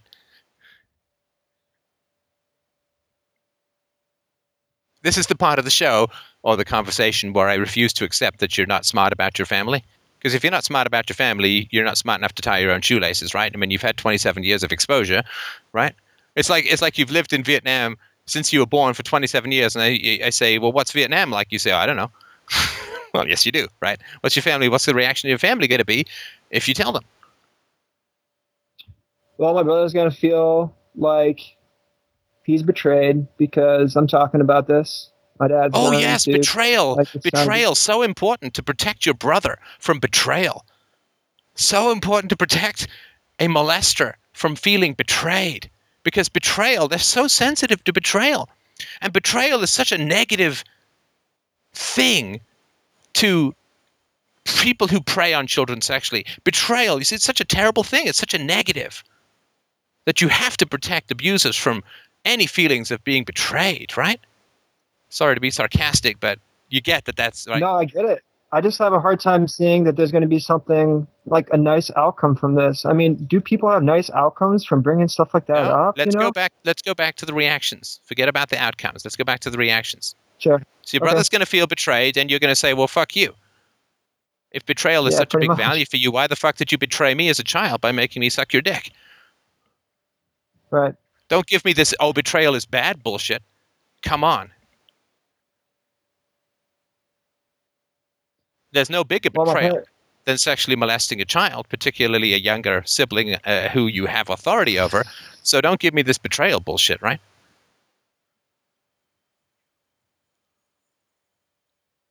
But sorry, go on. so I mean, I bet my parents will probably be shocked. My dad will. My dad will probably not want to talk about it. My mom will feel sorry that it happened. Now, did your brother show any deviant or perverted behaviors in any other way? It's hard to believe this is just isolated, right? What do you mean? I mean, did he have any bizarre behaviors other than this? He ended up having an alcohol and drug problem as well. I don't doubt it. But I mean, when he Yeah. was a kid. I mean, for the most part, my brother just stayed out of the way. You know, I mean, there's so much lying and manipulating going on in my childhood that I took the opposite extreme my brother did. My brother just found a way to ignore it and to pretend like everything was fine. And I took the opposite extreme. I just got honest with everything that was uncomfortable for Your everyone. brother found a way to ignore it? Yeah, he did. I really, really don't agree with that assessment at all. I mean, Mike, I don't think you could be Yeah. further off. Your brother enacted it. That's not ignoring it, right? Oh no. I'm talking about just the chaos in my household. You don't think When I your was a brother kid. added to the chaos in your household by sexually molesting you? You think he was ignoring the chaos? Wasn't he a core part of it? Wasn't he a core enactor of the chaos? Wasn't he inhabited and acting out the chaos completely? Yeah, And I guess creating I a just- situation of further lying and manipulation on his part and on your part? How is that I just ignoring it? never, I don't know. I've never thought about it like that before. Thanks for I mean, thanks there's for sharing more. that I mean, with me. how, wasn't the majority of lying and manipulating at this time with this kind of abuse? Wasn't the majority of the lying and manipulating happening as a direct result of your brother's sexual assaults on you? How is that ignoring it? It's like saying he's ignoring a fire by carpet bombing it with napalm. He's not ignoring the fire. He's adding to it. Yeah. So what I'm asking is, was there any behavior? I know it's hard to say, and it's hard to, and looking back, blah, blah, blah. Was there any behavior that your brother exhibited that may have been any kind of warning signal to anyone else in the vicinity that something might not be all right?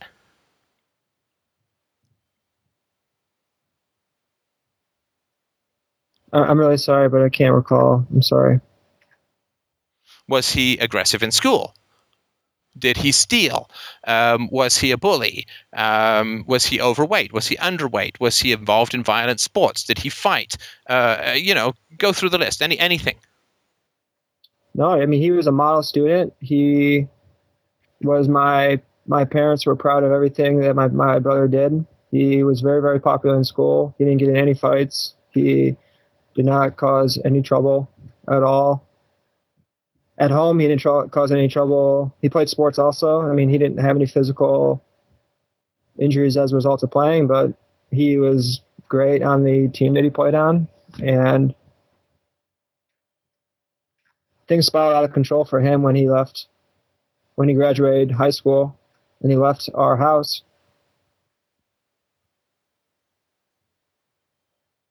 And do you know why that probably was? Probably because he was being micromanaged like I was, and he probably was just as ill-equipped as I was on how to handle life.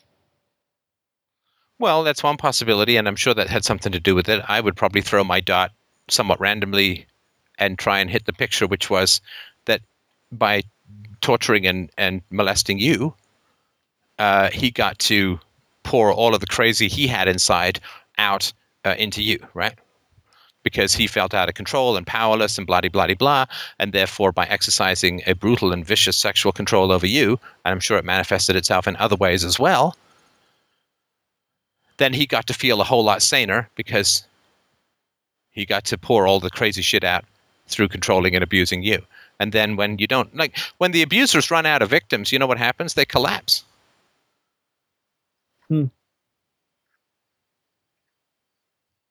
Right? I mean, one of the reasons why an abusive husband is so desperate to hunt down and recapture a wife who escapes is he knows that he's going to go insane without someone to abuse.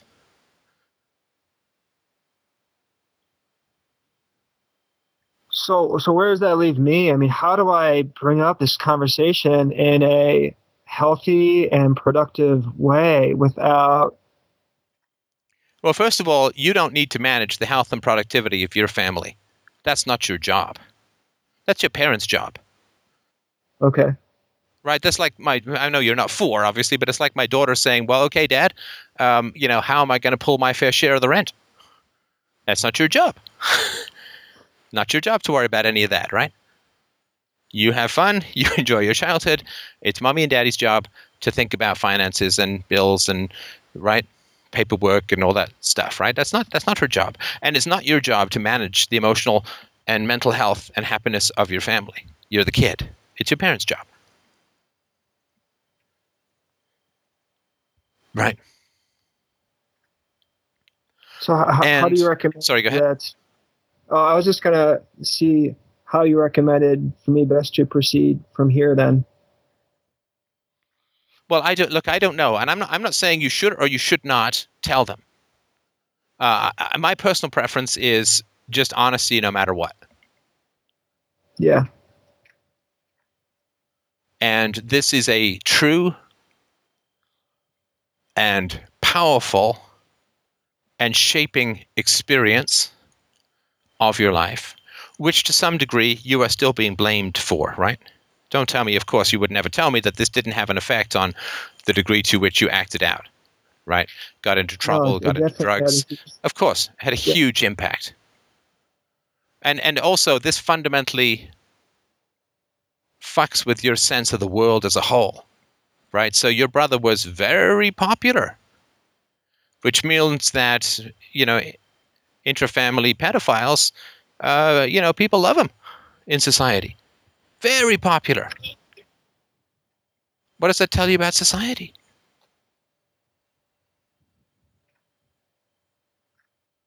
And its values and its perception of exploiters and abusers.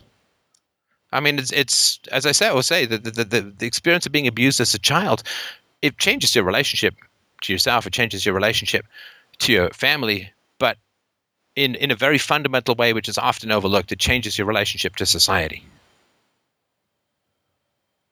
Yeah, no doubt. No doubt. I mean, I have a hard time bringing this stuff up. Well, I don't have a hard time bringing it up, but I have a hard time bringing it up in a way that it gets heard and gets respected, And, yeah.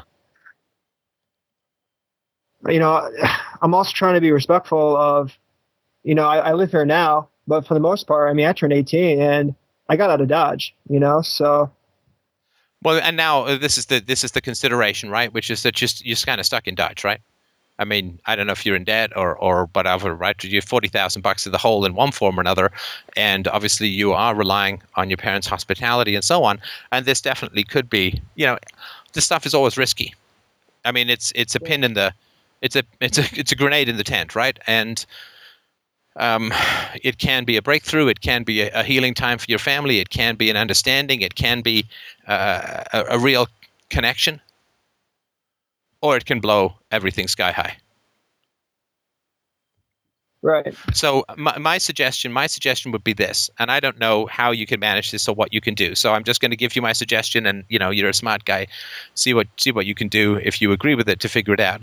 But I would even try and see a therapist a couple of times before deciding to broach the topic with your family or not. Like a good therapist, somebody who's got some experience in sexual abuse, perhaps particularly like sibling sexual abuse, which is depressingly common. And really try and work through it a little bit. I mean, you're $40,000. It'll only be a couple of $100 to see a therapist a couple of times, and I think it would be really crucial to talk about this stuff to try and figure out best approaches. I mean, I'm not a therapist, obviously. I can't advise you on any of that stuff, or even whether you should or shouldn't. Right? I mean, I'd sort of hate for you to charge off this call, confront everyone in your family, and end up with your half-broken ass out on a street, right? Because that would not be a triumph for your life, right? So Yeah, I would go and talk to a therapist about this and figure out if she's got or he's got any best experience about ways to deal with it, or the timing. It's been 27 years. It's 27 years and a bit. Really going to make a big difference? Maybe not hugely, but I would certainly write it all down. I would write down everything that happened. Some secure, keep it on an encrypted thumb drive or whatever you've got. Use TrueCrypt or something to keep it locked. But I would write it all down. I would get it all out, write it all down. Everything you could remember. You'd be surprised at the degree to which your life can come back into shape and into focus. And I also believe this is complete bullshit on my part. So, I don't think there's any particular proof for it. There's some sort of scientific suggestion that it's valuable.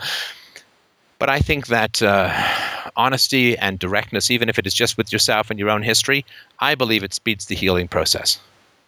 I know it's all kinds of screwed up, but we know that stress is bad for the health. We also know that keeping secrets is a very powerful source of stress, and reductions in stress decreases cortisol, which allows tissues to repair and to heal better. So even if you just get it all talked out with yourself, if you talk it out with a therapist, whether you go to parents or not, when or whoever, that's your decision, obviously. But I wouldn't take it in isolation. Certainly wouldn't take any advice from someone like me, but maybe somebody who's really competent in the field could help you out. But I would strongly suggest that if you take this approach, that I would argue that there's strong evidence that it could really help speed the healing process. Okay. Well, maybe that's what your body's telling you to do. Yeah, that's something tangible that I can do. I really appreciate that suggestion. You're very welcome. And do drop me a line if you can and let me know how it goes. And listen, my thoughts are really with you, brother. You are suffering as a human being at still a relatively tender age, more than 10 lifetimes of bad people should ever suffer. And I'm incredibly sorry for all of that. And I do genuinely believe that if you take the confinement and the pain and the lack of opportunity to focus inwards and to rebuild yourself and to gain the real truth about your life and your relationships, it's not like you'll ever look back and say, well, I'm really glad that happened. But you will look back, I think, and say, I made the best possible use of all the bad things that happened to me. And that, I think, is the greatest nobility there is. Yeah. Thank you very much, Steph. I really appreciate it. You're very welcome, man. Keep me posted, and best of luck to you. I really mean that, and I'm so sorry again. Thanks, Steph. All right. Thank you for the patient callers. I'm sorry that was a long call, but it took a while to get to the heart of the matter, as the song says. So I am happy to chat with whoever's next. All right, go ahead, James. Hey, Steph. Thanks for taking my call. I'm calling about relationships, essentially, in specifically romantic relationships in the confines of political beliefs. Specifically, I subscribe to a similar set of principles that you espouse: nonviolence, kind of a libertarian viewpoint, not really big factor of statism, or a big fan of statism. So I've come into my own in the past 4 years. I got married when I was really young, ended up getting divorced, and I've been single about 3.5 years after that divorce. And in that time, I've done a lot of self-exploration, kind of realized what I'm looking for. One of the things that I'm starting to look for again is another relationship. And I'm finding that my political views are not very popular. And I'm trying to figure out whether I can enter in a relationship with someone who is a statist, because that's the majority of people. I know that it's taken me a long time to come to where I'm at to solidify my political views. And I'm kind of interested in your viewpoint on the person that I'm dating is a medical student, and she is very passionate about healthcare reform, specifically single payer option, on a lot of different fronts, military views. She's not a fan of the military, a lot of different statist activities, even public school, which is something that I'm really not interested in. She's willing to hear that viewpoint and say, I agree with you. The public school system is definitely, a major problem. But specifically on this, this is something she's very passionate about and is pursuing. And I've definitely told my viewpoints on it. And I'm very interested in entering into a successful, healthy, long-term relationship. And I'm wondering, is that possible with someone who's a passionate statist? And what's your viewpoint on that? Well, I certainly don't believe that we need mirror images of ourselves to date. That would be kind of narcissistic, right? The differences of perspectives, differences of opinions are very important. Differences of facts, differences of logic, not so much.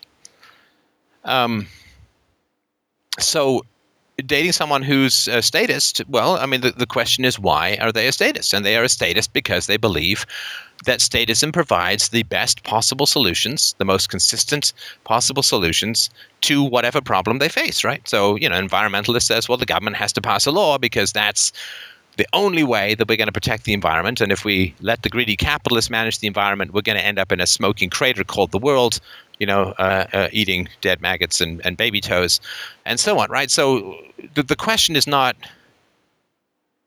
why is she a statist? The question is, what does statism mean to her? Well, I assume that she cares about the poor and the sick and the old and law and order and justice and whatever, right? And she believes that the state is the only method which can provide those things. And so if you don't argue about the moral root of her perspective or her opinion, and you say, well, we should stop using the state, and trust me, the poor will be better off, and the old will be better off, and blah, blah, blah, blah, right? Mm-hmm. Well, I don't think that's true. At least it's certainly not provably true, because you're talking about what might happen in the future, right? There's reasons to believe in the long run that the poor will be better off in a free society. I genuinely believe that, and vastly better off. Like, mind-bendingly. Like, the very richest people 200 years ago had it worse than the very poorest people in the West today, right? I would rather be a guy living under a bridge in New York now than the King of France in the 18th century. Because the guy living under a bridge, he can walk into Emerge and get healthcare. There's food flowing over. He can go get a job. He can write. There's lots of opportunities and lots of possibilities and so on that, you get a urinary tract infection as the King of France in the 18th century, and you're like dead in a month, right? If you're lucky. Whereas, you get one of those, you can just go into a homeless shelter, they take you to Emerge, you get your medicine, and Bob's your uncle, right? Now, in the same way, the poor in 200 years will be vastly better off than the very richest people today. I have no doubt of that whatsoever. Mm-hmm. But you can't prove it, right? You can sort of make arguments and blah, blah, blah. So you cannot win a consequentialist argument. You cannot win a utilitarian or pragmatic argument with a statist. You can't, because they already believe they have something that works. Right? The welfare state helps the poor. An absence of the welfare state will create suffering among the poor. And there's no doubt whatsoever that if the welfare state ended tomorrow, there would be staggering suffering among the poor. There's no doubt that if the Social Security checks were not cashable tomorrow, there would be staggering suffering among the old, right? We can agree on that, right? Yes. So a statist genuinely believes that they have something that works, that is sustainable, that is moral, that is agreed on, that is part of the social contract, that is voted for, and that is effective. And so when a libertarian or an ANCAP comes up to a statist and says, we need a stateless society or vastly reduced government or whatever, this is like me going to you and saying, right, you need to get to the airport, right? Okay, well, you could call a cab. Or what I could do is design for you a giant catapult that will be ready in about 150 years. I don't really know what it's going to look like. I don't really know how it's going to be powered, and I sure as hell have no way of knowing how it is you're going to land. But would you accept that instead of taking a cab? And the statist is like, well, I guess it'd be kind of cool if you could catapult me to the airport in 100 years, but I kind of got to get to the airport now, and I know a cab's going to get me there in an hour, and it doesn't cost me $40, right? Mm-hmm. So that's how we look to statists if we argue from consequence. The poor will be better off. This system is unsustainable, blah, blah, blah, blah. This is why I focus on the argument from morality, which is the statist coercion. And if you are okay with coercion, then you can be a statist, but you can at least be aware that you're forcing people at gunpoint to do what you think is right against their conscience, better judgment, and free will. Right? Every law that the state passes is against people's conscience, judgments, and free will, because if it wasn't, they wouldn't need a law, right?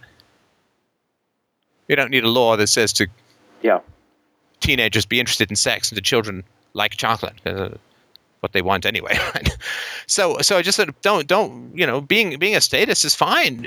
Being a religious person is fine, as long as you are aware of the deception and irrationality of religion and the coerciveness of the state, right? Like, I mean, I'm reading some article about how atheists are bad because they're just not moral or something like that. And it's all like, I mean, oh, come on. I mean, so the average Christian considers himself non-atheist when he doesn't believe in 9,999 of the gods of the world. I mean, he's far more atheist than he is religious. So if atheism breeds immorality, going one God further than those around you, what the hell does that mean? So you don't believe in 9,999 of them. I just don't believe in 10,000 of them. So what the hell difference does it make? Anyway, but so it's the methodology that matters. If the person is, it doesn't. I started as a religious statist. I started as a Christian, and I started as a socialist. But the relentless commitment to reason and evidence brings everyone to the same place. All mathematicians end up in the same place. All physicists over time tend to end up in the same place. All biologists tend to end up in the same place.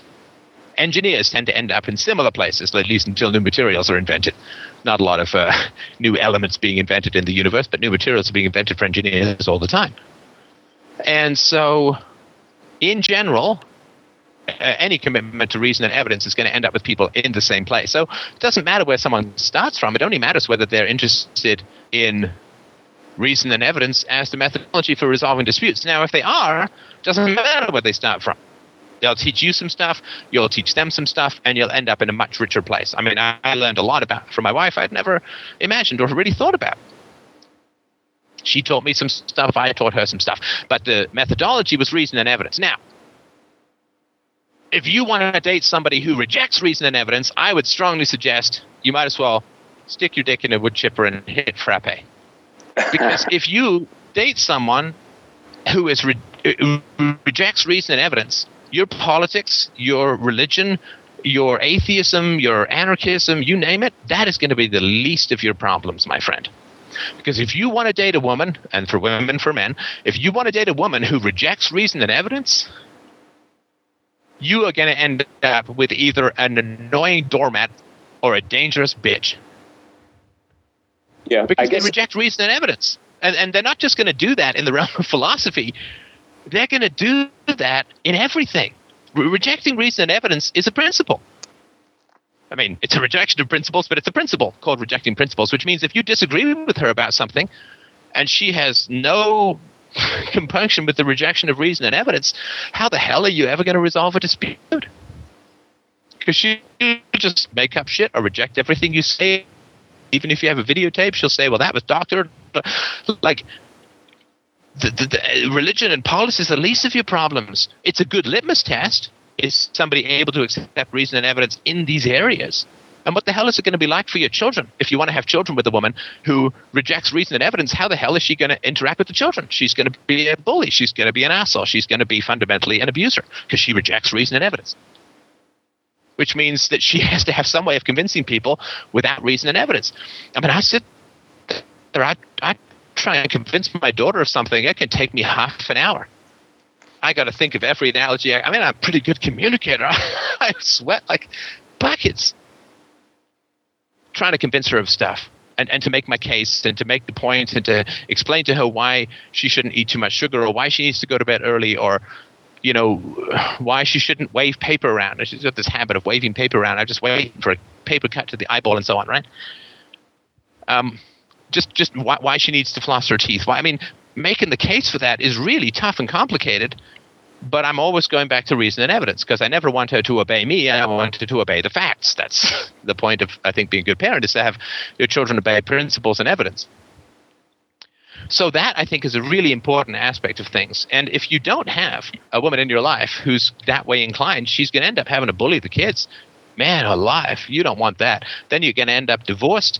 You're going to end up with a hateful bitch on your hands who's mean to your kids, who's going to just blow up your whole life, and you can end up paying alimony and child support for 20 years to someone you hate.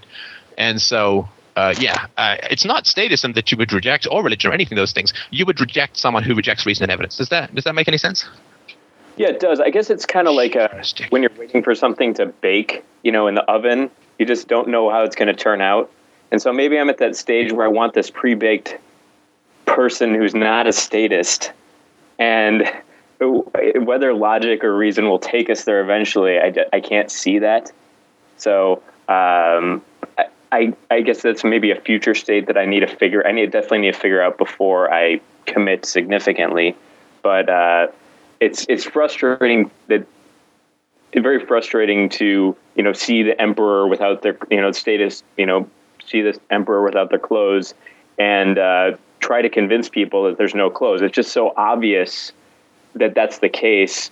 And when you make these very simple arguments, like for instance against violence, it's incredible that this ends justify the means will come back at you, and it becomes very frustrating to continually need to say, well, not so fast, that sort of thing. But I do understand what you're saying. Well, I'm not sure that you do, with all due respect.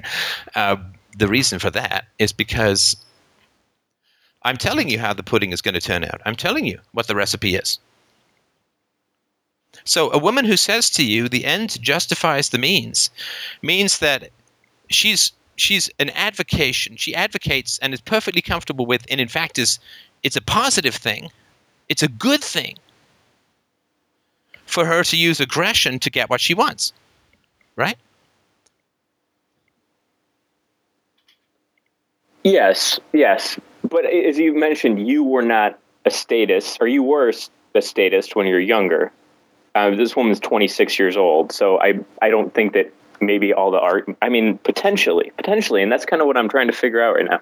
Has she heard the logic or the reason that could bring you to a place where you will realize that that's wrong? Well, I'm not sure what you're asking. Does she not understand? I mean, there's only a couple of different ways that you can reject a stateless argument, right? You can either say that the government is not violence, right? Yep. Or you can say that violence is the best solution.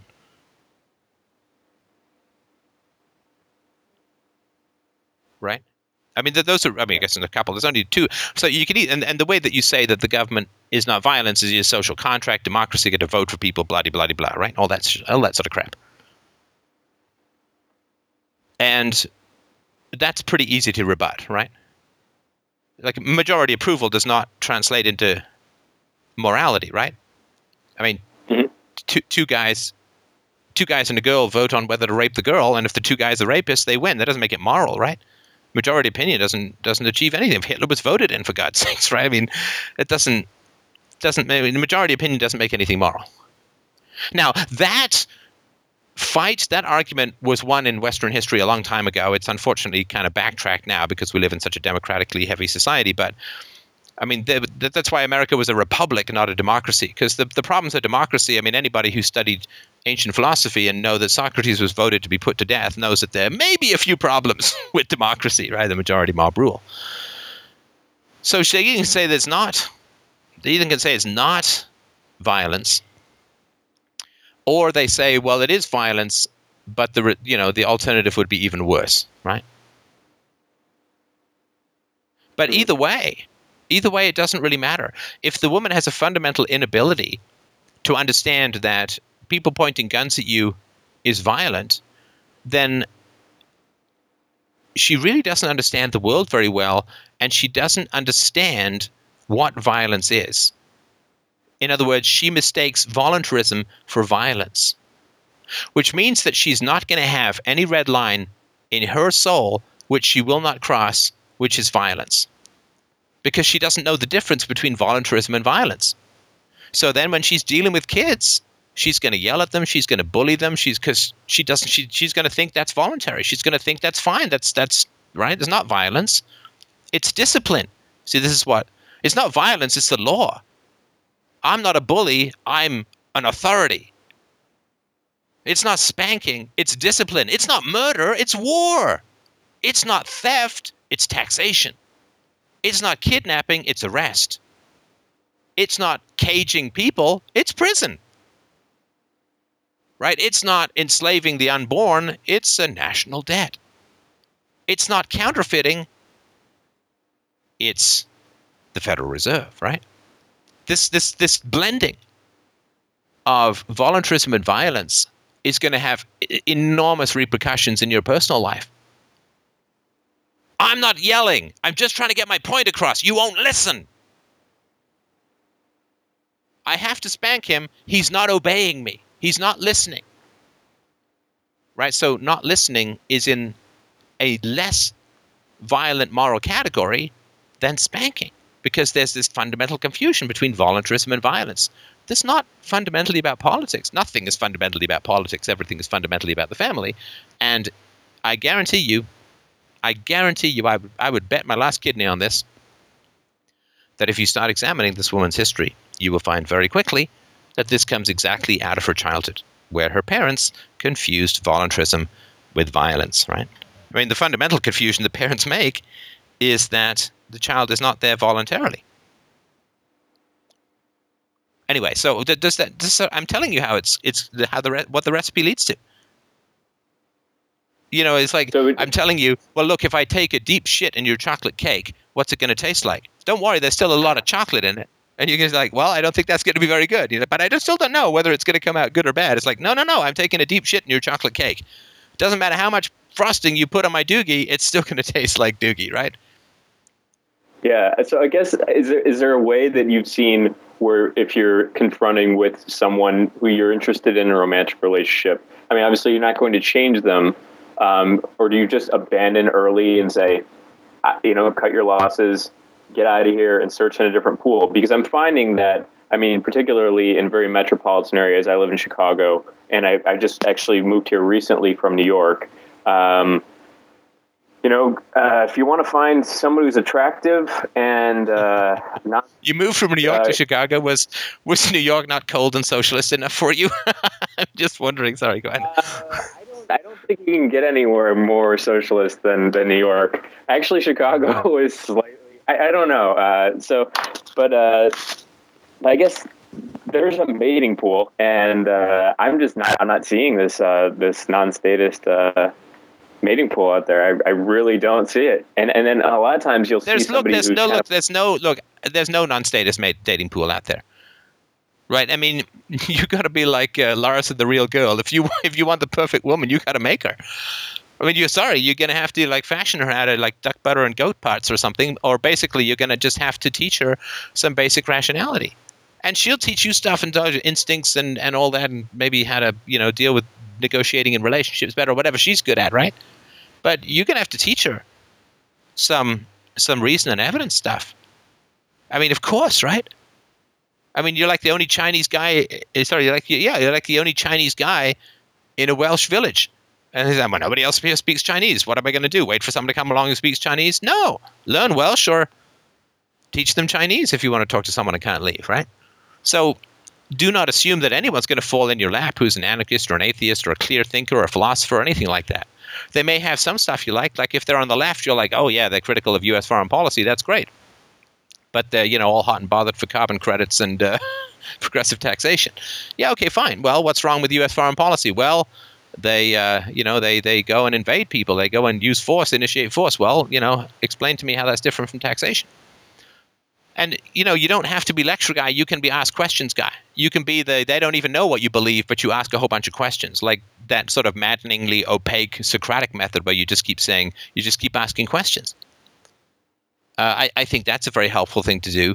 But yeah, if you're with someone who's committed to irrationality, you cut your losses and you don't get involved. The moment you stay involved with someone, you're saying you're fine. But you cannot get involved with someone and fundamentally want them to change. Right? That's dishonest. That is, I don't mean you're consciously being dishonest, but that's dishonest. If you go to if there are 10 restaurants and you go to one particular restaurant night after night, and then say, well, this is not even close to the best restaurant, then this doesn't of these 10. That doesn't make any sense, right? Yeah. So you can ask, and given that you're looking for a needle in a haystack, you got to have it. You can't sort of fondle every piece of hay, right? You got to be quick. You got to have a metal detector. You got to be, discard to get to the one that you want, to get to the one who's right, to get to the one who's rational. Dating for people who think. And I don't necessarily mean who think correctly like us, but anyone who thinks. Dating for the intelligent, dating for the critical, dating for the skeptical.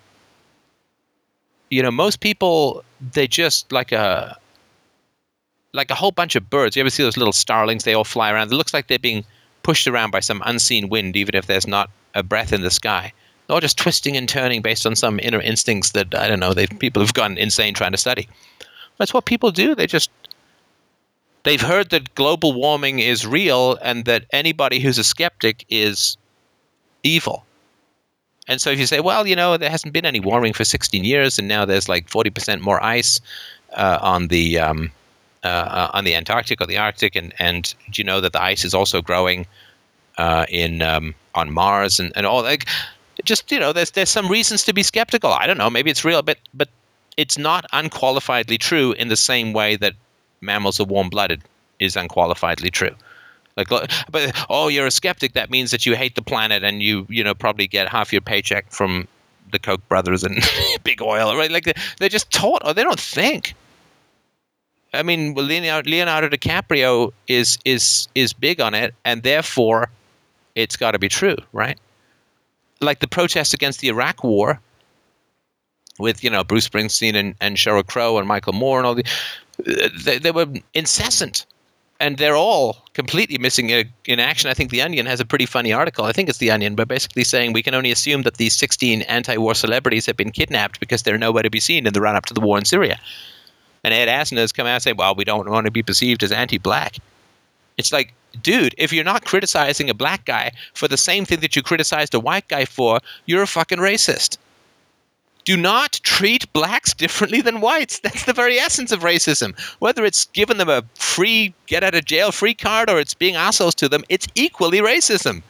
If you say, I'm not criticizing President Obama because I don't want to be perceived as racist, you're a racist because you have a different standard for a black guy than you do for a white guy. You're a racist. Sorry, you don't get to solve that by making this stuff up. I'm going to refrain from criticizing him. Anyway, so I just want to sort of point out that anybody who thinks is going to have a challenge in the dating pool, but you sure as hell don't want to get stuck breeding with a muggle. Sorry, go ahead.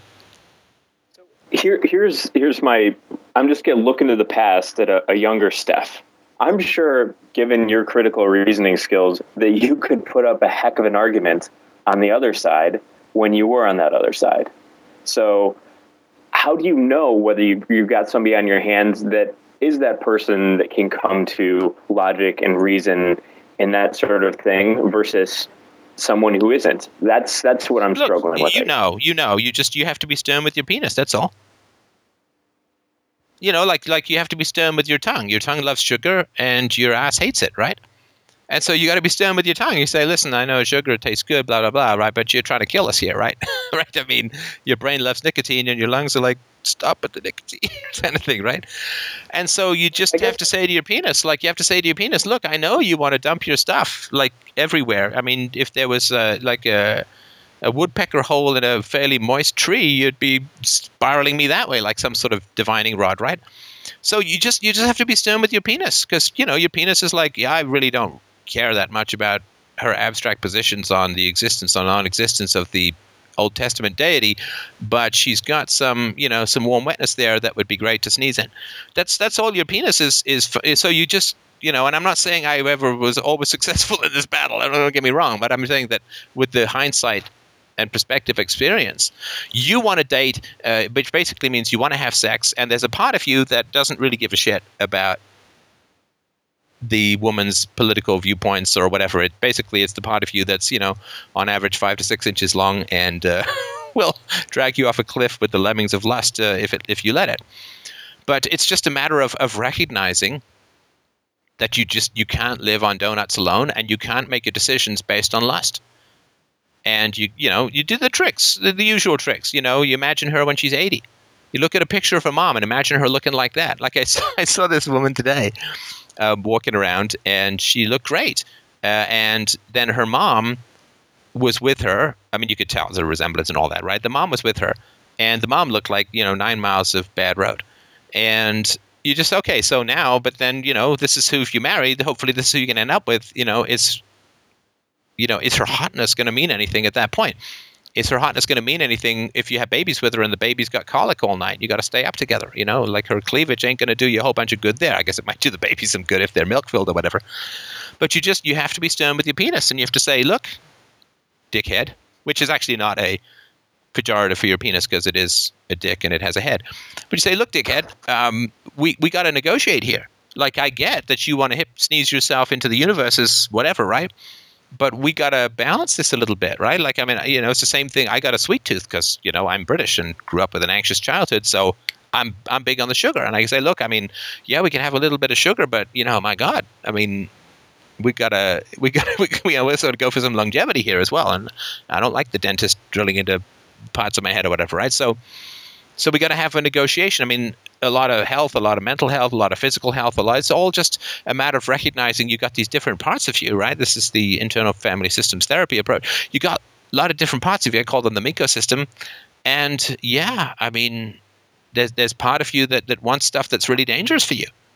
I mean, and lust is one of these things. It's great. It's wonderful in a sort of virtuous and healthy and happy relationship. It's the best thing ever. But as a starting point, it's just not a good plan. And you want something not that's going to be quick, but that's something that's going to last. And for something to last, you simply have to have reason and evidence in common, or you're gonna fight. Like I saw this, I don't know, the hotness thing, right? So I saw this. I don't know, only a woman's magazine could say something this retarded. I mean, men's magazines say retarded stuff too, but only a woman's magazines could say something this retarded about this subject. So it was like the revenge picture. I mean, I can't even remember the woman's name, but it was some 27-year-old woman who was, some guy broke up with her. Some famous guy broke up with her. And it's like, she looks so great on this magazine cover that it's the best revenge. She looks so great that he must be eating his heart out. And it's like, not if she's horrible. He's not. I mean, I went out with a woman for a while, and later she became and it was not a good breakup or anything. Later she became a spinning instructor, like an aerobics instructor.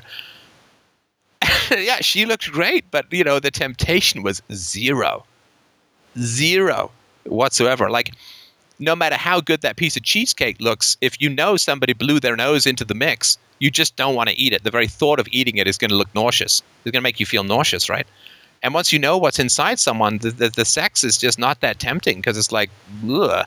Like, I could eat this wonderful sandwich with a thin line of maggots in the middle, but I know the maggots are there even if I can't see them, so I just don't want to eat it. I'm not hungry. And so that's why I think the sort of moral examination is really, really important. Your penis does not care about your future, fundamentally. It doesn't care about your happiness. All it wants to do is make another penis, and it will use any trick, hormone, delusory, whatever. It will use any trick in the book it can to make another penis, with a U or with some mini U attached, right? And so, like, your tongue just wants the sugar and it wants the fat, and your body is like, well, maybe not so much, right? So you just have to have that negotiation and say, you say to your penis, listen, I promise you, man, I am going to get you a lot of great sex. But you got to be patient with me while we find the right person. A lot of great sex. We're not going to get involved in this relationship where it's like an incredible amounts of self-medicating, narcotizing, dissolve yourself sex for like a month or two, and then nothing because we don't like each other. Like, trust me, slow and steady. We'll get to the right place and we'll have great sex 3 or 4 times a week for the rest of our lives. We get to the right place. But dear God in heaven, let's not go for the junk food of lust with no context for the person, because then we might get a lot of sex in the short run, and we also might get some STDs. We also might get someone pregnant. She might have some crazy ex who hunts us down. So trust me, we want to be around to raise our kids. We want to be with someone we love. We want to be with someone in the long term. Be patient. Let me ask a couple of questions. Let me find out the right person who's safe and healthy and fun and virtuous. And then, trust me, we will have great sex for the rest of our lives. But if we go your route, we're going to end up having, maybe a lot of sex in the short run, and then maybe we'll get married. The sex will drop off because we don't like each other, and maybe they'll have a kid, and then we're going to end up divorced. We're going to have no money and be unable to go out on any other dates. We'll have no sex at all. So, just be patient, Mr. P. I'll get us to the right place, but we got to negotiate. Does that make any sense? Yeah, it definitely makes a lot of sense. What I'm saying is, on dates, talk to your penis. Yeah. And anyone who finds that cute, just marry them. Like, just carry a ring with you at all times. And, if you just talk down and say, well, she's very attractive and you definitely want to put yourself someplace moist and dark, but, still got a couple of questions to ask. So, don't make me go to the bathroom and zip up on your head. Know something about Mary scenes for us. So be quiet and just listen with me, and let's find the right place where we can have great sex forever. Have that chat with your penis during the date, and anyone who finds that helpful and useful, just propose on the spot. That's my suggestion. Fair enough.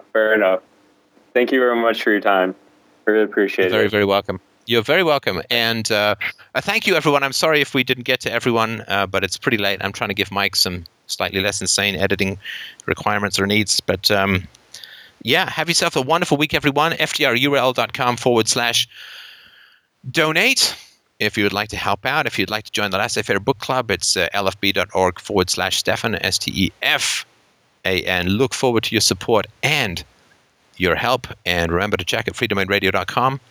We will be posting, of course, information about upcoming speeches. I'll be actually speaking at Toronto, at the entire city. No, in Toronto, which we'll post more details about. And Joe Rogan coming up, Peter Joseph. So have yourselves a wonderful week, everyone. And I will speak to you Sunday morning, 10 a.m.